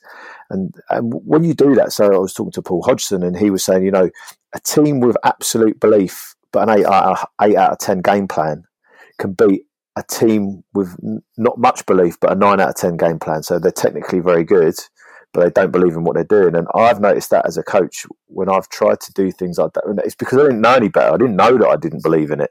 I did it, say some sort of methodology. I'm like, right, okay, we're going to do this. We're going to use this tool for developing aerobic fitness. Something bugging me about it. I don't really know what, but I do it. No, that's not for me. I don't believe in it. And so I didn't intend this to be a series of quotes, but so therefore, Carl Jung, people don't have ideas. Ideas have people.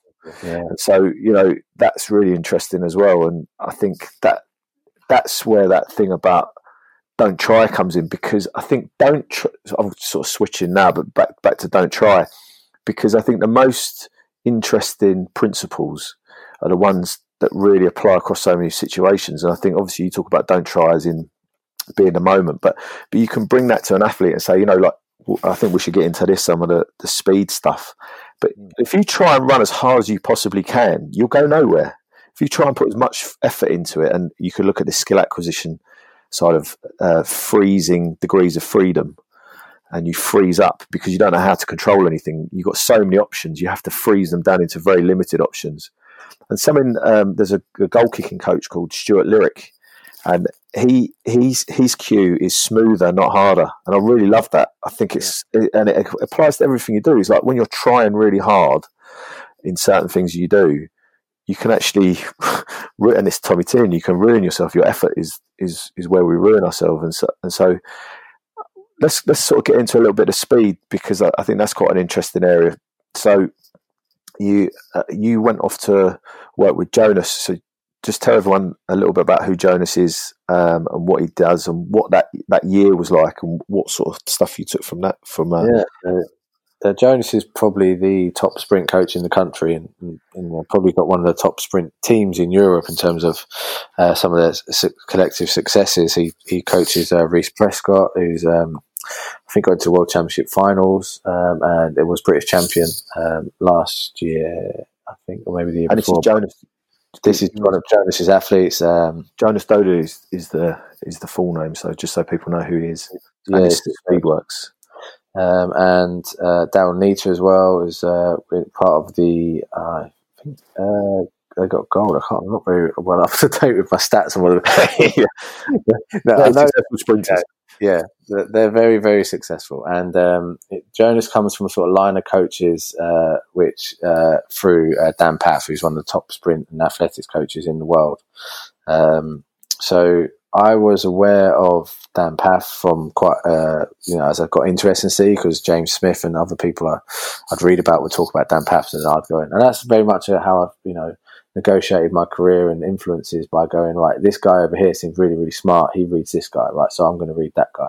And then that guy over there says, this guy's really smart, right? So I'm going to read everything about that guy. So Buddy Morris and James Smith would talk about Charlie Francis and Dan Paff. So I'd read everything by Charlie Francis and anything I could find with Dan Paff. And at some point I came across Jonas, and I think it was probably through Twitter. I remember him putting up a video, this would be like years ago now, on YouTube, of him coaching, I think in Denmark or something like that. And it was so refreshing to see, because all the stuff you see online of all these mental drills and ladders and all sorts of, and he just had these simple athletic drills that everyone knows, like A-skips or whatever, but the way he coached them was so precise to the individual he was working with, and it was the same drill modified to suit that individual. And I was like, that's bloody brilliant. So I think I shared the video and said, this is bloody brilliant, and this is why I love the internet, because you can get this stuff for free, and what an amazing sort of opportunity just to get insight into that. And then I think he messaged me just saying thank you for the share, and then I asked if I could go and visit, and he was very open to it. I don't think he had as many requests as he probably does now, so I probably got in there early. And then after I left Wasps, he put out, it was a year after that, because after I left the first team, I had a year working with the academy and doing some consulting and contact skills and all the other bits. But after that year, he put out this internship opportunity with Speedworks. So I applied for it, and he was sort of, very kind in what he said, in that I was probably a bit more qualified than what he expected to apply, because I'd led a Premiership rugby program by that point. But for me, it was just an amazing opportunity, because I knew I wanted to go and get into athletics in some form, because I wanted to understand pure output. So I thought, if you can understand how to, the pure speedsters, how to make them quicker, or pure jumpers, how to make them jump further, or throwers or whatever, you could take that understanding and it'd be easy comparatively to get the same responses from a team sport athlete. So I thought I was going to have to go down to my local athletics club on a Tuesday or Thursday night or something like that, and that's what I was going to be doing for the next year. So when this opportunity came up, I was like, got in touch with him straight away, and fortunately, because I had a fair amount of experience already, he gave me a lot of responsibility early on. So I would lead the gym program for the majority of the athletes there, and given quite a lot of free rein to explore and do that. We had amazing results in doing that. But it was, for me, my understanding of S&C and periodization had been, and so on, had been very influenced by speed and sprinters, and essentially, like Charlie Francis, a lot of my model at the time that I was very much influenced by was a lot from Charlie Francis, amongst a few others, who's a sprint coach. I had a conversation with Jonas before I started there, and he was saying, you could see I had a very clear understanding of the methodology and stuff, but I didn't have the experience of being close working with that level of sprint athlete. So he was like, what you're going to pick up is how to develop your coaching eye in that sense, and some drills and stuff that we do that you might not know. And it was just this amazing year of, like I say, I was between a lot of different stuff, and I would have loved to spend. So it got to 2:00 each day, which is mostly where the athletes went home, but then some of them would be staying around for like soft tissue work, which at the start I intended to stick around and pick up the soft tissue work and learn from the soft tissue therapist as well. But because I ended up doing so much that year, I would, I'd basically leave at 2:00 and I'd be flying across London to Bisham Abbey or Twickenham or something to then work with someone else. So I wish I had more time than I did to actually spend with some of the practitioners there and sort of longer conversations with Jonas. But the wonderful thing about sprinting is that it's quite a slow way of life. So even though they're very fast, like the day is quite slow. So they start at 8 and the athletes will sort of lead their own warm-up, sort of mobility type prep for maybe 30, 45 minutes.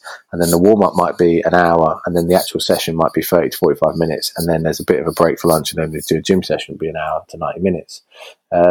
So it's quite spread out. And the long recoveries between efforts. So there's a lot of time to discuss with the coaches who were there. And there was Jonas, and then the three coaches working at the time. Where Mark Finley, who was a former British sprinter athlete, and Laura Turner, who was also a former British sprinter, and Marvin, who had been working with Jonas from sort of the start. So these other coaches around me I could talk to and question and get their ideas on. There was other sprint coaches who would be based at Lee Valley, jumps coaches. So you just be able to have conversations with these people while you're looking at. We had 30 odd, elite sprinters, basically elite to developing sprinters. But even from the guys group, most of them could run faster than 10.7 seconds. So pretty much faster than almost anyone you'd ever get in team sports. So I had ideas about how I'd categorize team sport athletes between speedy power dominant and more like strengthy aerobic dominant. And then these would be at the top. All of them would be at the top of my speedy power group if they were in a rugby team in terms of their output abilities. But they were all fast. So they're all fast, but they're fast in completely different ways.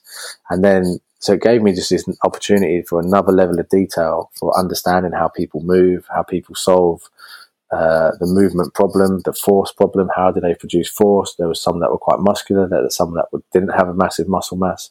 What's the difference between them? There were some that were very what we'd call pulley dominant or like hamstring and glute dominant, but then there were others that were a bit more quaddy dominant. And what did that afford them in terms of how did that help them move? How did it restrict them move? How did you need to balance that type of athlete out with another type of athlete? The thing I love about sprinting is it's all centered around trying to perfect this movement, basically, but completely for that individual.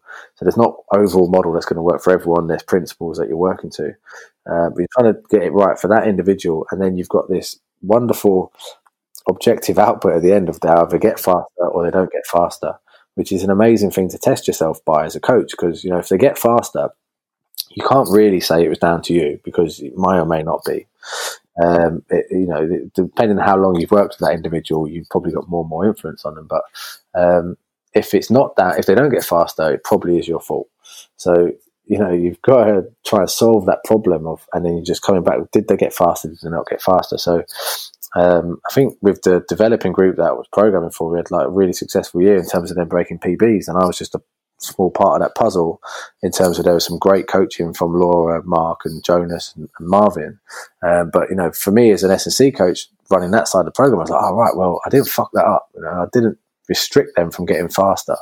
And that's nice feeling So, and it was just this wonderful problem solving process that I've really, really enjoyed. I'd love to go back into athletics and work more in athletics. It's challenging from a financial perspective that until you're at the top end of it, there's not loads and loads of money in athletics. So it's when you've got a family and sort of a certain requirement in terms of income, it's hard now, like we're saying, it's hard now to go back into that as much as I'd like to, I think. It's interesting because Jonas has now been working with the England senior team, hasn't he? Yeah, which I think I'm so happy for him. He's a great coach. He actually comes from a rugby background. So he wanted to get into, he was an S&C coach and sort of trained as that, and but followed, I think Dan Paff was his subject. He was his focus for his master's dissertation. So he went and lived with Dan for a few months and studied him, and then was on the there was a coach development program, I think, leading up to the 2012 Olympics that obviously Dan Paff was leading British athletics then, so Jonas was one of the coaches on that, and then over that time, transitioned into being a sprint coach. But I think I'm so happy for him that he's doing as well as he is, because he's an absolutely fantastic coach and thinker, and there's so much crap you see in the sports world of, like especially in speed and agility and all sorts of nonsense you see.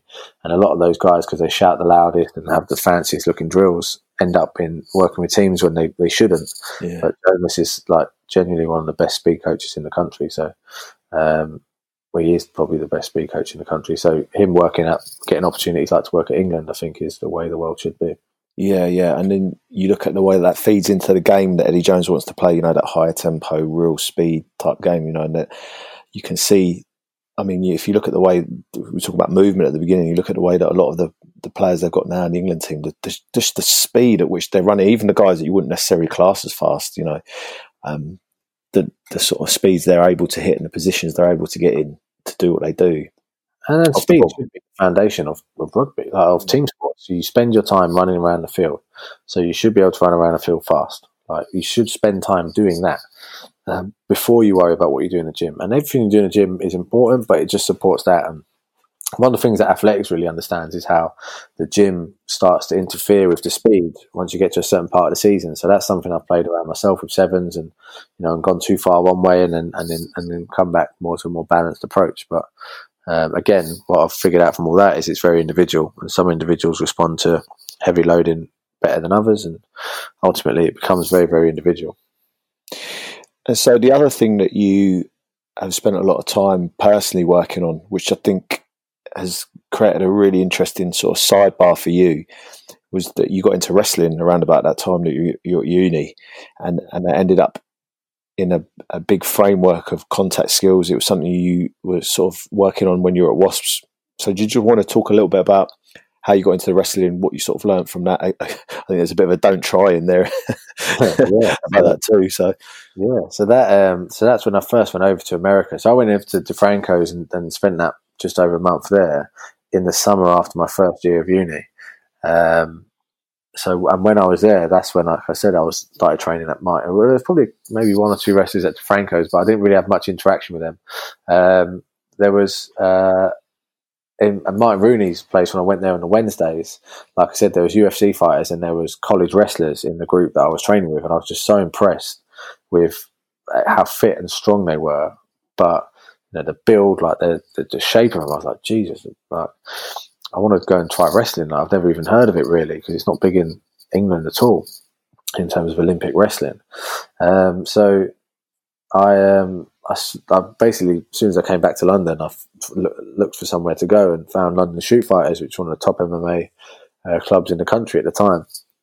And it was an amazing place to train. And again, I worked there as sort of a sort of PT and sort of fitness instructor while I was at uni. And at that time, so I think I started training there. So I would have started training there at the start of my second year of uni, and I was just training as much as I could. And after being there for a few months, spoke to the owner and said, I'm really interested. This is what I'm studying. This is what I'm working in. Is there any job opportunities? And there was. So that just meant I could be there even more and train even more. So I was wrestling 5 or 6 times a week, doing a bit of boxing around that. And the wrestling group there, it was just brilliant. I've not found a group like it since, and it's not. They've moved gyms and they're not in as big a gym, and I can't get down there anymore. But they had the massive wrestling mat. There would be sometimes 30 guys there wrestling. Some of them from 110 kilograms or so, maybe more, down to 60 odd, 55 kilograms. So this amazing spread of wrestlers, amazing spread of abilities. One of the guys I think he was third in the world at one point in Greco-Roman wrestling. He was quite a lot older. He was one of my first experience of wrestling. There was Mongolian champion wrestlers, and so you'd get absolutely humbled all the time. But there was, from a place to learn, I learned very quickly, and I competed quite early. After about 6 months, I had my first competition, and it was just so humbling. So I've been studying S&C. Everything was about strength and being strong. I'd been over to America training basically full-time training. So I was in the best shape of my life. I was 100 odd kilograms. I was, strong as I'd ever been. I show up to wrestling, and I think the first session I went against one of these 60 kilogram Mongolian guys, and he's, very quickly dumped me on my neck. And I was like, right, how much were you weighing then? yeah. So, I realised that in that moment, and in a lot of moments after that in wrestling, that strength is only as important as being able to put it in the right place at the right time.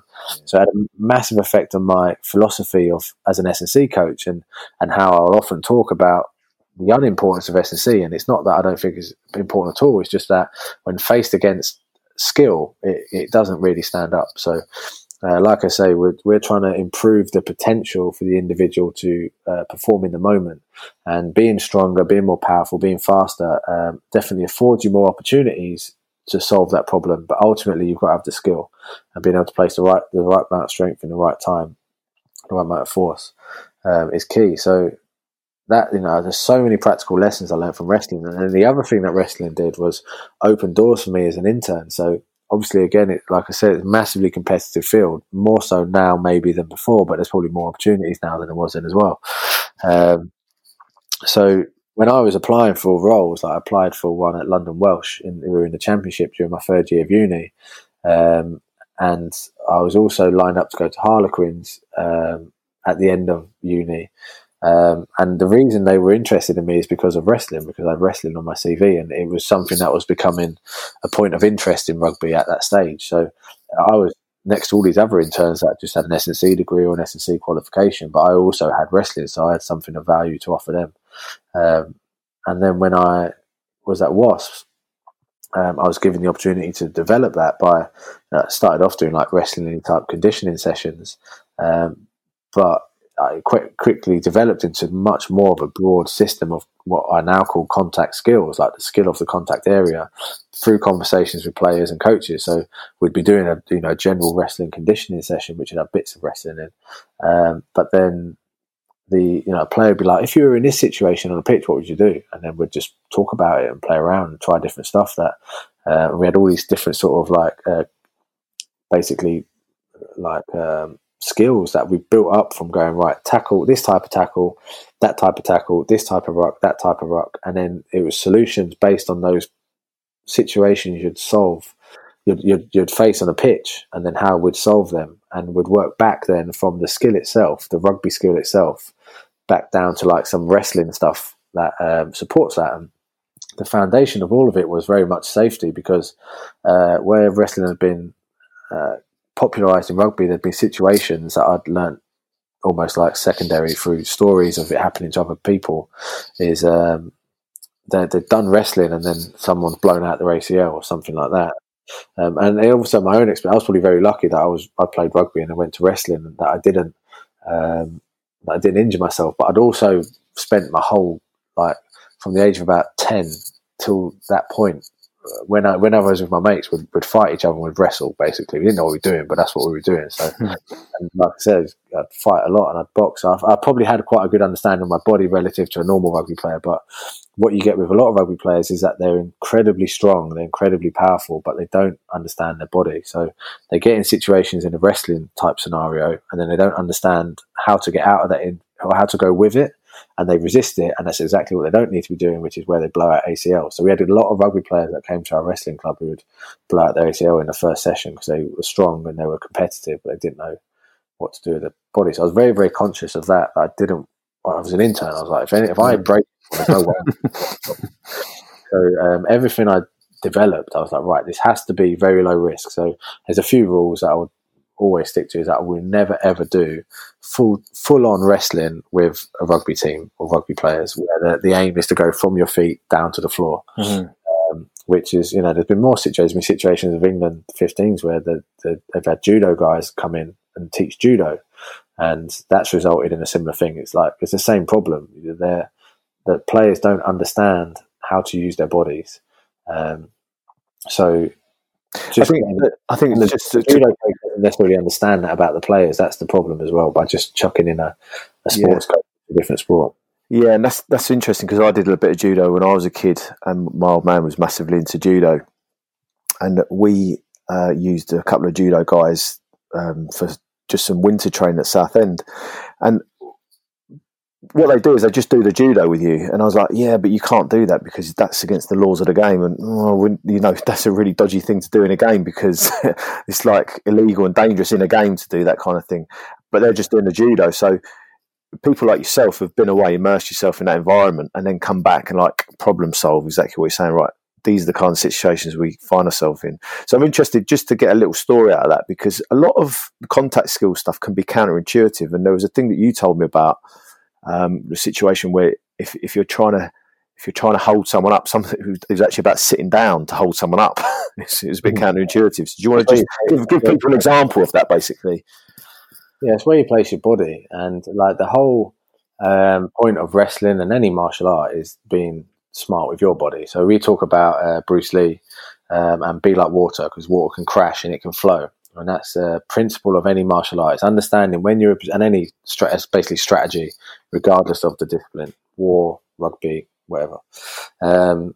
When you're in a position of strength, you need to understand how to crash and apply force at the right point in the right amount at the right time. When you're not in a position of strength, you need to flow. You need to use skill and guile, and in the wrestling sense, that's about putting your body in the right way or moving your body out of the way and feeling the balance and feeling the other person's energy in a way. So the trying to hold someone up, you need it's probably quite a complicated thing to explain because there's certain grips you're using, how you're taking their space away. The general principle of wrestling is that when you're trying to attack someone in wrestling, when you're trying to control them, you're trying to take their space away. And when you're trying to defend against someone attacking you in wrestling, you're trying to create space for yourself. So in rugby sense, you flip that in terms of defense and attack, because when you defend in rugby, you're essentially the attacker from a contact wrestling type sense. And when you're attacking in rugby, you are the defender. So when you're attacking in rugby, you're trying to create separation, create space for yourself in order to score. And when you're defending in rugby, you're trying to take that space away and create connection with the person who's attacking against you. So yeah, like the way that you'd hold someone up is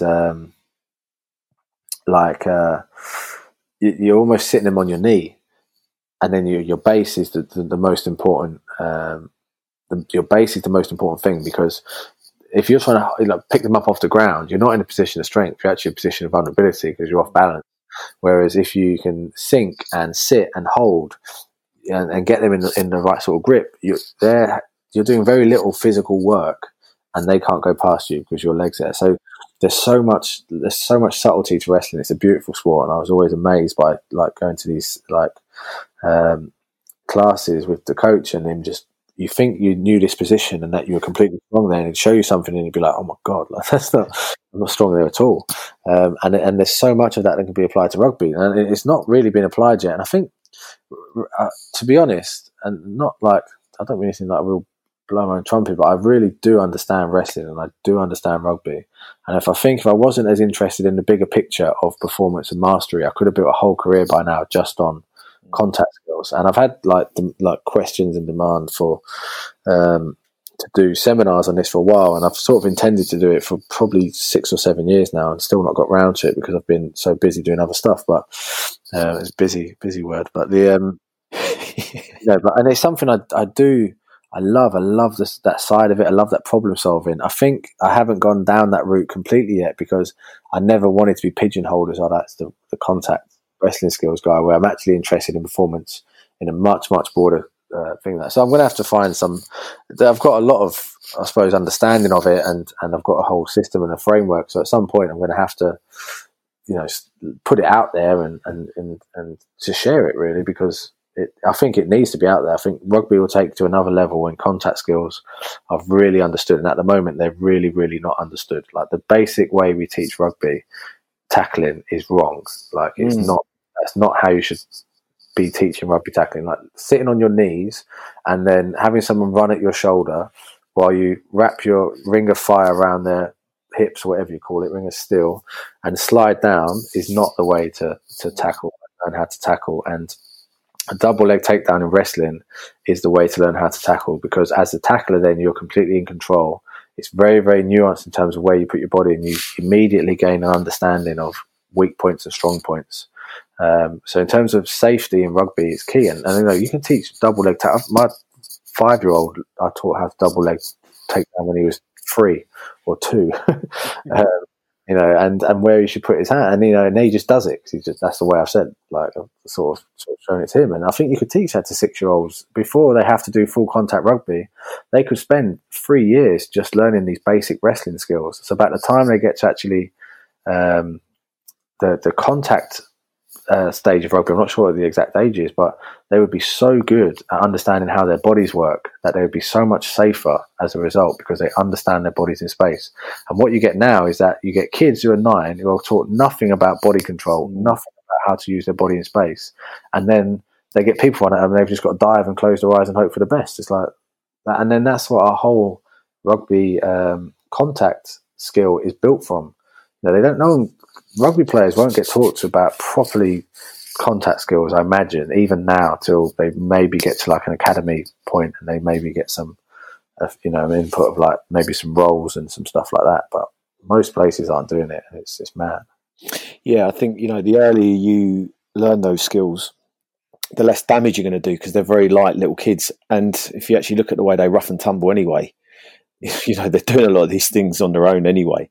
And if you can get those skills in exactly what you were saying before, where you can get it into a controlled environment, get them to learn how how their body moves, how the other person's body moves, and get them working into that and practicing those things. So when they come into the chaos of the game, because there's a ball and there's other people running around and everything else, they've got some skills in there to be able to let them deal with that situation. And that was my first thought when I started wrestling when I was 21.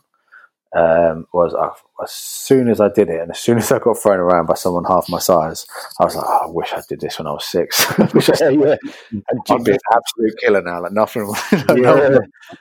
But it's just like, it's just exactly. If you did it that young, it'd be so ingrained. That understanding is so ingrained because you're so you're just like a sponge, aren't you? At that age, your body's like a sponge in terms of learning how to move. And I've got a deep love for wrestling. I'd still do wrestling now. I don't have time really to train, but I love it. It's a wonderful sport. And I've used it with football. So when I was working with Fulham Academy a little bit, they was part of their multi-sport program that we were teaching wrestling, but I quickly recognised that they didn't want to wrestle as such. They were very excited about it in the first session, but ultimately what they wanted to do was play football. So it was all about then how do you take the principles of wrestling and apply them to football? So, we built a bit of a framework around that. And, but again, that balance between some core movements, some core abilities, but then translating it into their situation of how they have to control defenders and keep people at bay, and how do you manage body height and balance. And so again, an amazing opportunity to learn. It's funny because my dad used to do judo. My dad used to be in the police and he used to do judo, and he got me to do judo because he'd done it, and I did that for quite a while when I was younger. And his thing was, if you know what you're doing, with minimum effort, you can just be chucking people around. And one of the things is to use people's weight against them. So if you want someone to come towards you, you pull them away. You push them away. And if you push them away, they're going to react and try and come towards you. And then if you just pull them, they're pushing so hard, you barely need to tap them and they'll go the other way. And conversely, if you want them to go away from you, pull them towards you, they'll start pulling back, give them a little tap and they're gone. And I was working with a football team, semi-pro football team, and the winger was quite a short guy, and he was getting kicked all over the pitch, getting really badly. He was very, very quick, so the defender was just getting stuck into him, really being very physical. So at half time, I grabbed the kid and I said, listen, I was only just doing like a bit of S&C and a bit of sports massage. I said, look, when we go to goal kicks, go and find that guy, push. And I just did it with him. I was like, push into me. I'll go and find him, back into him when we've got a goal kick. And if you step forward and to the side, he's going to take about 4 or 5 steps forward and you're just going to do him for pace. So anyway, he did that twice. And the third time, the guy got so hacked off, he sliced him up and got a red card. And like the winger came off and was like, oh mate, that was amazing. Like I've never even thought about doing it. I said, yeah, you just he was a big lump. You're never going to beat him in a fight. Yeah. So you've got to be a little bit smarter. But then the manager was like freaking out that I've been doing sort of like fighting or contact skills because I was seen as the rugby boy, and so it freaks people out to do that. But it's a real trick that can be missed. I think the thing is like that, bringing it back to that core, to strategy. I think all athletes should be masters of strategy. At some point, they're going to have to master strategy to get to a level of mastery, and that strategy, that crash flow strategy, is completely consistent. I've got a huge book on my shelf called Strategy, which I might have told you about before. Yeah. It's massive. It's too big to read the whole thing. I don't think I'll ever read the whole thing. Yeah. But I read the introduction, and then because I'm lazy, I've read the end, and then get to the best bit. I'll figure out the middle. And in the introduction, introduces these two broad strategies, which you could basically, which would be force and guile, or it'd be crash and flow in my language. Yeah. And at the end, it basically says, well, the ultimate strategy is to be able to use force when it's appropriate to use force, and guile when it's appropriate to use guile. So if you're whatever you are, you need to be able to employ both of those strategies. So as an athlete, and as a rugby player or as a fighter or whatever, you need to understand both of those strategies relative to yourself and your team versus other teams. So when you're facing a team, like, it's part of what we do anyway. What are their strengths? What are their weaknesses? How are we going to exploit their strengths? How are we going to exploit their weaknesses? How are we going to deal with their strengths? How are we going to exploit their weaknesses? So I think in that contact skill sense, but also a broader strategy sense, is like understanding when you're facing someone, what do they want you to do? As a player, if I'm a fast player against a big player, what does the big player want me to do? Okay, what is he scared that I'm going to do? Okay, how can I make him really think I'm going to do that thing he's scared of, so that he overcommits to it, and then I can do something else, which is probably an easier solution than doing the thing he's expecting. And I really like this, and like I said, I'm always questioning up to find those broader principles. But once you've got them broader principles, I like that process of then working them back down into the applied sphere that you're working with.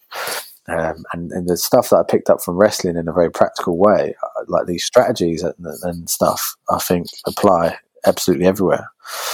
So that book is Strategy by Lawrence Friedman, because I've got that, and I'm just looking on my book. I'm 35% of the way through, so I've got a bit of a way to go on that. Not better than that.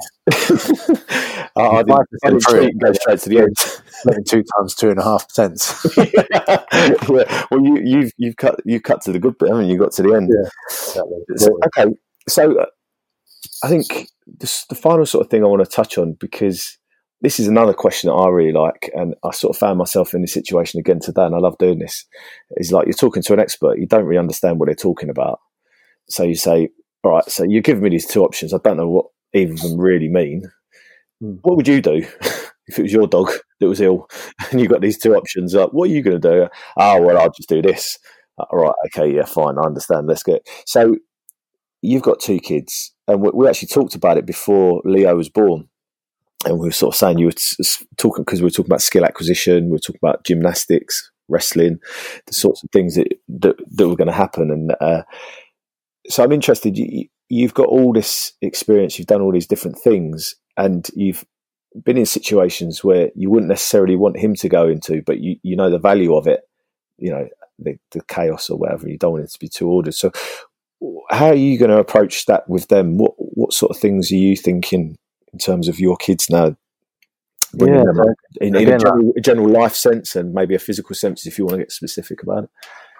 Yeah, parenting has been one of like the best coaching education processes so far you could hope for. Like, it's just watching them learn is fascinating. For someone who's interested in that, it's like you could watch them all day, how they solve problems, and just how all of us are so wired to solve problems. That's what we do. Like, and some do it better than others, but watching them do that is amazing. And I remember when Leo was so he just started to crawl and he could move around a bit, and I remember thinking, again, this goes back to that balance and order and chaos, and it's sort of this is an example that I'd like to try and keep in mind in a sense as they grow up. And I think it's hard, and I think the older they get, the more potential for trouble expands. Like, so when in this scenario, when he just started crawling, he could either fall off something or not fall off something. That's just bad as it really got. But as soon as they get older and there's your imagination, and as parents, you'd obviously worry of all the different things that could go wrong and happen to them, and that's what you've almost got to battle against in terms of maintain probably some close level of reality to be able to allow them that space, which I think, I don't know, I've not done that yet. I've not got to that stage yet, so I can't really say how I'm going to be at it. And I'll come back to my own parents actually, because I think that's quite interesting. So Leah would crawl around, and I decided that, well, where I need to be as a parent is the right side of it. So that we had a little step in the house we were in when he was at that age, and it was one step and it fell down into the kitchen, and the kitchen floor was reasonably hard but not very hard. And I'd often find it funny how people would come around and like to visit us, and they'd be so worried about him falling down the step, and I'd be like I'd let him fall down the step, and he did. I let him fall down the step a few times, probably, which might sound a bit cruel, but he never hurt himself. Like, he cried sometimes, but he never seriously hurt. He couldn't. It was one step. There's no possible way he could really hurt himself. But then other times, people would obviously be careful on the stairs, but I noticed there was other situations where they wouldn't be as careful, and actually they were more, I thought, more dangerous. But so if he was around the single step that went into the kitchen, I was like, fall down a step, that's wonderful, that's great learning for you. But then if he was going up the stairs, I'd obviously be following quite closely behind him, because if he fell down the stairs, that would probably be the end of him, or he'd be severely sort of damaged.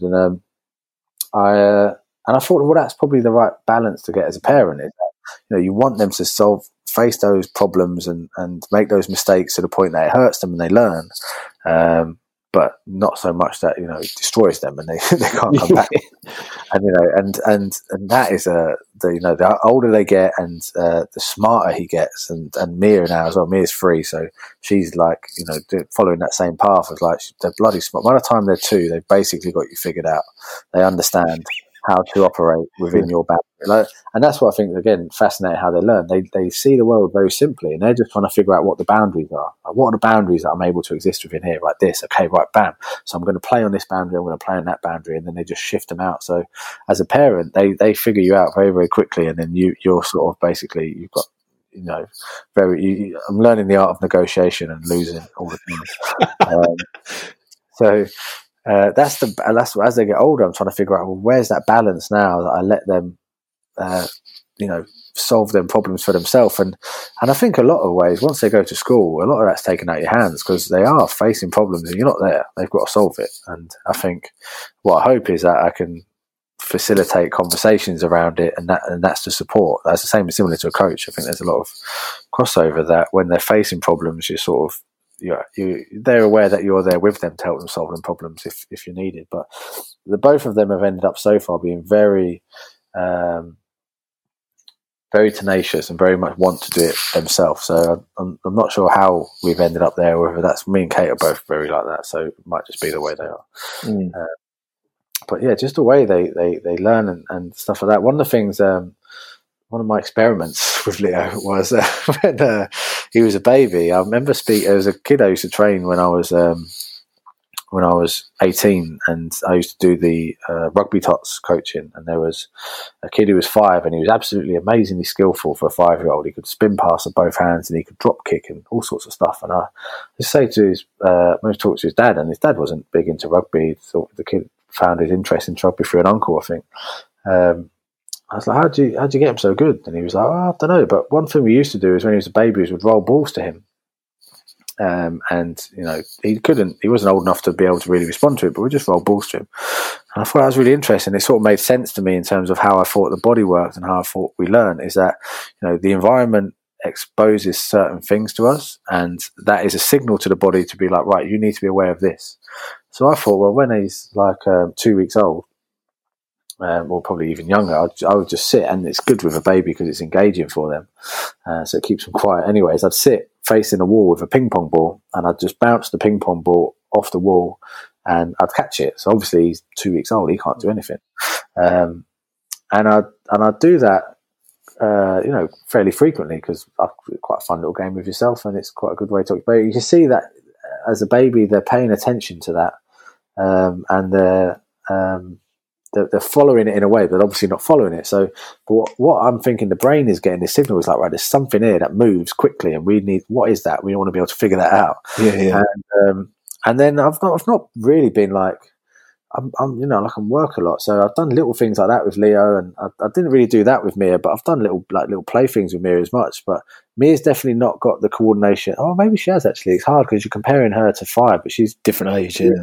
Yeah, she's pretty coordinated for a 3-year-old, and he was pretty. She might even be actually more coordinated than he was at 3. To be honest, it's probably not a fair comparison because she's older. But he's like, now he's very coordinated, and I can, like, maybe I should have done more, but I've not consistently done this sort of stuff with him. It's not like he's been in some brutal training camp, which I think probably most people expected me to do. But you just don't have the time, and it's sad. It's one of those things that, especially the way my life's been over the last few years, I've worked so much, and so I've just had these little inputs of little, you know, and every now and again we'll just play these little games, and I make up little games, and we do like basically like baseball in the garden, but we've got a random stick, and I've been doing this with him the last few days, a random stick and a random tennis ball, and he can nail it as long as I throw it roughly near him, which is more the challenge, is that I don't do that. He nails these tennis balls, and he's 5, like, and I'm like, Jesus, that seems quite hard for him to do with quite a big stick, and I'm like, and then he'll throw it to me, and I'm worse at it than he is. I'm sort of thinking, well, his hand-eye, you know, he must have fairly decent hand-eye coordination. I just wonder how much is that to do with that, and you never know, would you? You'd never know. No. But you know, these little things, and you just. It's wonderful. I'll tell you another thing I've been like. We play fight a lot, and the play fight both me and Leo, and it's always just been like really fun. And there's never been any rules, and, you know, just like I'd flip him over and all that sort of stuff. And he loves that, and it's good fun. But one thing I did a couple of weeks ago was like, right, new rule, because it used to be like you're trying to push each other off the bed, and obviously half the time I'm getting thrown off the bed. And rolling off the bed. But I was like, right, new rule, you're not allowed to go on your back, and if I get you on your back, I win, and that's it. And then the way he wrestled, like, he's wrestling, like, he's proper wrestling. I've never talked to him about wrestling, I've never shown him a single thing, but he's wrestling, the way he flips and moves his body and you're like, wow, that is how we learn. That is how, you know, and you talk about the constraints-based model and that sort of little bits of how a little tiny rule can just change the way they solve that problem. And it's like things like that you get little insights to as a parent that you wouldn't probably get otherwise. And he's in the moment. So what you were talking about earlier, it's like he's not thinking about where he's putting his foot or his arm. He's just thinking, I'm in the moment. What have I got to do to... Yeah, and I don't know if he's going to wrestle, and I don't know if he's going to play rugby, and I don't really mind. My sort of taking it as a parent is that, well, I want to encourage him and both me and Leo to, like, we've got balls, we'll have music, we'll have, you know, books, and I think you expose him to as much as you possibly can, and then you follow his passion, let him follow his interest. So when they get there, they've got some sort of ability in it, and then that helps fuel that passion. So, but he's going to be a better wrestler than I am, you know, just because of how good he is now. Whether he wrestles again or not, I think his basic understanding of his body and how it works in space, and I imagine, like, even Mia now, like, she gets involved in our fights and gets flipped over and all sorts. So, you know, they'll be the same. And it's just simple rules and simple exposures, and it is fascinating to watch them learn more than anything. And just to have it in a game, there's a guy on Twitter, Stuart Owen, and his handle is at Stuart Stuart Owen SD, and he does those Sport Diddy challenges with the kids. And so you look at, like, some of his kids, I think he's got a little boy and a little girl, and they are literally in nappies, standing 3 meters away from a kid's basketball net, kicking a basketball into the net, like 4 out of 4. You're like sitting there going up. And there's a really good one on the internet of a baby sitting, like, again, in the nappy, a baby sitting on a table tennis table with a table tennis bat, and dad is there with a box of ping pong balls, just knocking them over the net, and the kid's just hitting them back, hitting them back. And it's you see them, like, what they can learn is incredible. It's amazing. And that's, like I say, like, I probably don't do it enough with Leo and Mia because I'm working a lot, but you realise when you do it, a little bit of that over this period, just doing that with a little bit more of you, like, wow, they learn so quickly. Like, we can do that with, like, a little tube thing that we've made into a target. So you're trying to kick it into the target. Or we've done a crossbar kicking game the other day, and he's kicking it at a crossbar. I'm like, well, I can't do that. Like, the way they can organise their bodies is so quick compared to adults. And it's interesting if you go to the skill acquisition material, and it's hard sometimes to get into that kind of thing, but it's worth doing because when you learn some of the principles of that, like for example, one of them is simplification, not decomposition. And this goes back to what you were talking about in the tackling, is there's a real drive and desire. I think it's like a robotic approach to coaching is, right, what do they do in a tackle? Well, let's strip that down to its component parts and build them back up. And actually what the skill acquisition literature says is simplify the task but keep it whole. So, you just have them walking towards each other, but that's still what they're doing in the game, but you're simplifying it because they're not running. Yeah. And there's a great story from Ian Renshaw. Is like a really big researcher in skill acquisition literature, and when his kid was a tiny little baby, Ian Renshaw's cricket coach just said, look, if you want him to be a cricketer, just bowl at him. He said, even if you're doing it at the speed of a underarm delivery, always bowl overarm at him. So by the time this kid went to start playing cricket, like Renshaw had him in the driveway, and the garage door was 4 runs, the car was 6 runs, and whatever else. And he would sort of just walk up and do an overarm action and give a relatively slow ball, and the kid would hit it back, and he'd be able to do whatever. And it got more and more as he got better. Ian Renshaw got faster and faster and was putting some decent deliveries down to the kid. And when he went to his local cricket club, they were all learning by hitting the ball off of a tee. so the kid goes and he's like, he cannot hit a ball off of a tee. And the coach is sort of like looking at him and saying, have you been doing? You said you've been doing cricket with. He said, yeah, watch this. And he set up a little set of stumps, ran at him, fair tee, stuck an in swinger, and he just pulled it for 4 runs, like nothing. Like it was, he'd been doing it all day long, and that's now Matthew Renshaw, who is very, very accomplished cricketer, plays for Australia, plays for Queensland, all the rest of it. And that was the kind of thing that he was doing with him from a young age. And so it is amazing what they can learn, but it's also amazing as a coach if you get to understand some of these little aspects of it. And when you understand all around the theory, it can really influence what you do and prevent you from going wrong with what you do, because it's great to play with your kid, but if you do it in just slightly the right way, keeping the skill whole, things that you wouldn't necessarily expect, it's amazing what you can get. Well, listen, I've kept you a good length of time here. I think we could probably stretch this out and keep going, but it's been absolutely fascinating. I always really enjoy talking to you, and I hope all the coaches out there have taken something from us. So those who've managed to keep with us for yeah, well, we've enjoyed it, so we're following our interests. Yeah, I've enjoyed it. So where can people contact you? Where can people find out about Arete? What's the best way? So both on Twitter and Instagram are probably the easiest. The website, the company website, is a bit of an overview of what we do. Is just www.arete, which is arete-performance.com, and then the company's on Twitter and Instagram, which I think the handle for both of them is the same. It's @Arete, ARETE perform_HQ.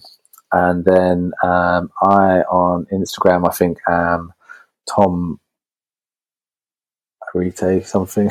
If you search Tom Arete perform, I think it is, and then it's Arete Tom _Tom on Twitter. But yeah, like I think you'd be able to find me. I think most of them have got the picture of my big bonds. Google Tom Farrow. Yeah, and but yeah, I love chatting. Enjoy these. I love connecting ideas. I love when I hear stories from other out of the way.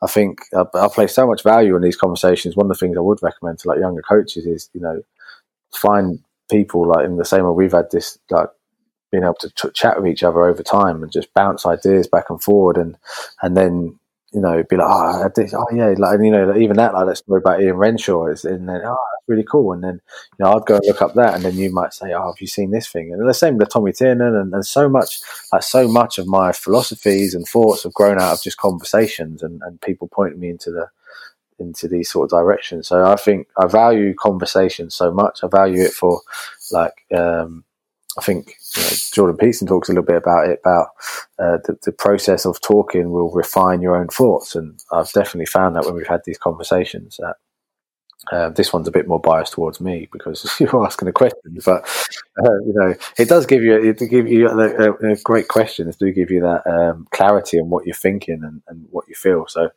I think I recommend take 3 hours where you can and go and chat to people and really casually. I think it's very important. I think a lot of coaches who are passionate about what they do, they just love talking about it, and so they will sit and talk to you. I mean, the number of people that I have got in contact with now, just through first having some conversations on Twitter, and it's like, oh, look, can I pick your brain and can we have a chat about this? Have you seen this? And then you end up having some fantastic conversations because they're so passionate about what they do. They love it so much. They'll just talk for 2 hours, 24 minutes. That's like the coaching community is that. And then I think it's so complex. It's so like helping people to get better is so complex because there's so many different facets to it, but then also every individual is different, so there's so much to learn from other people's stories, and I find the same. Most coaches, I met Randy Huntington in the Lensbury, who's a Chinese jumps coach, and he's one of the top athletics coaches in the world.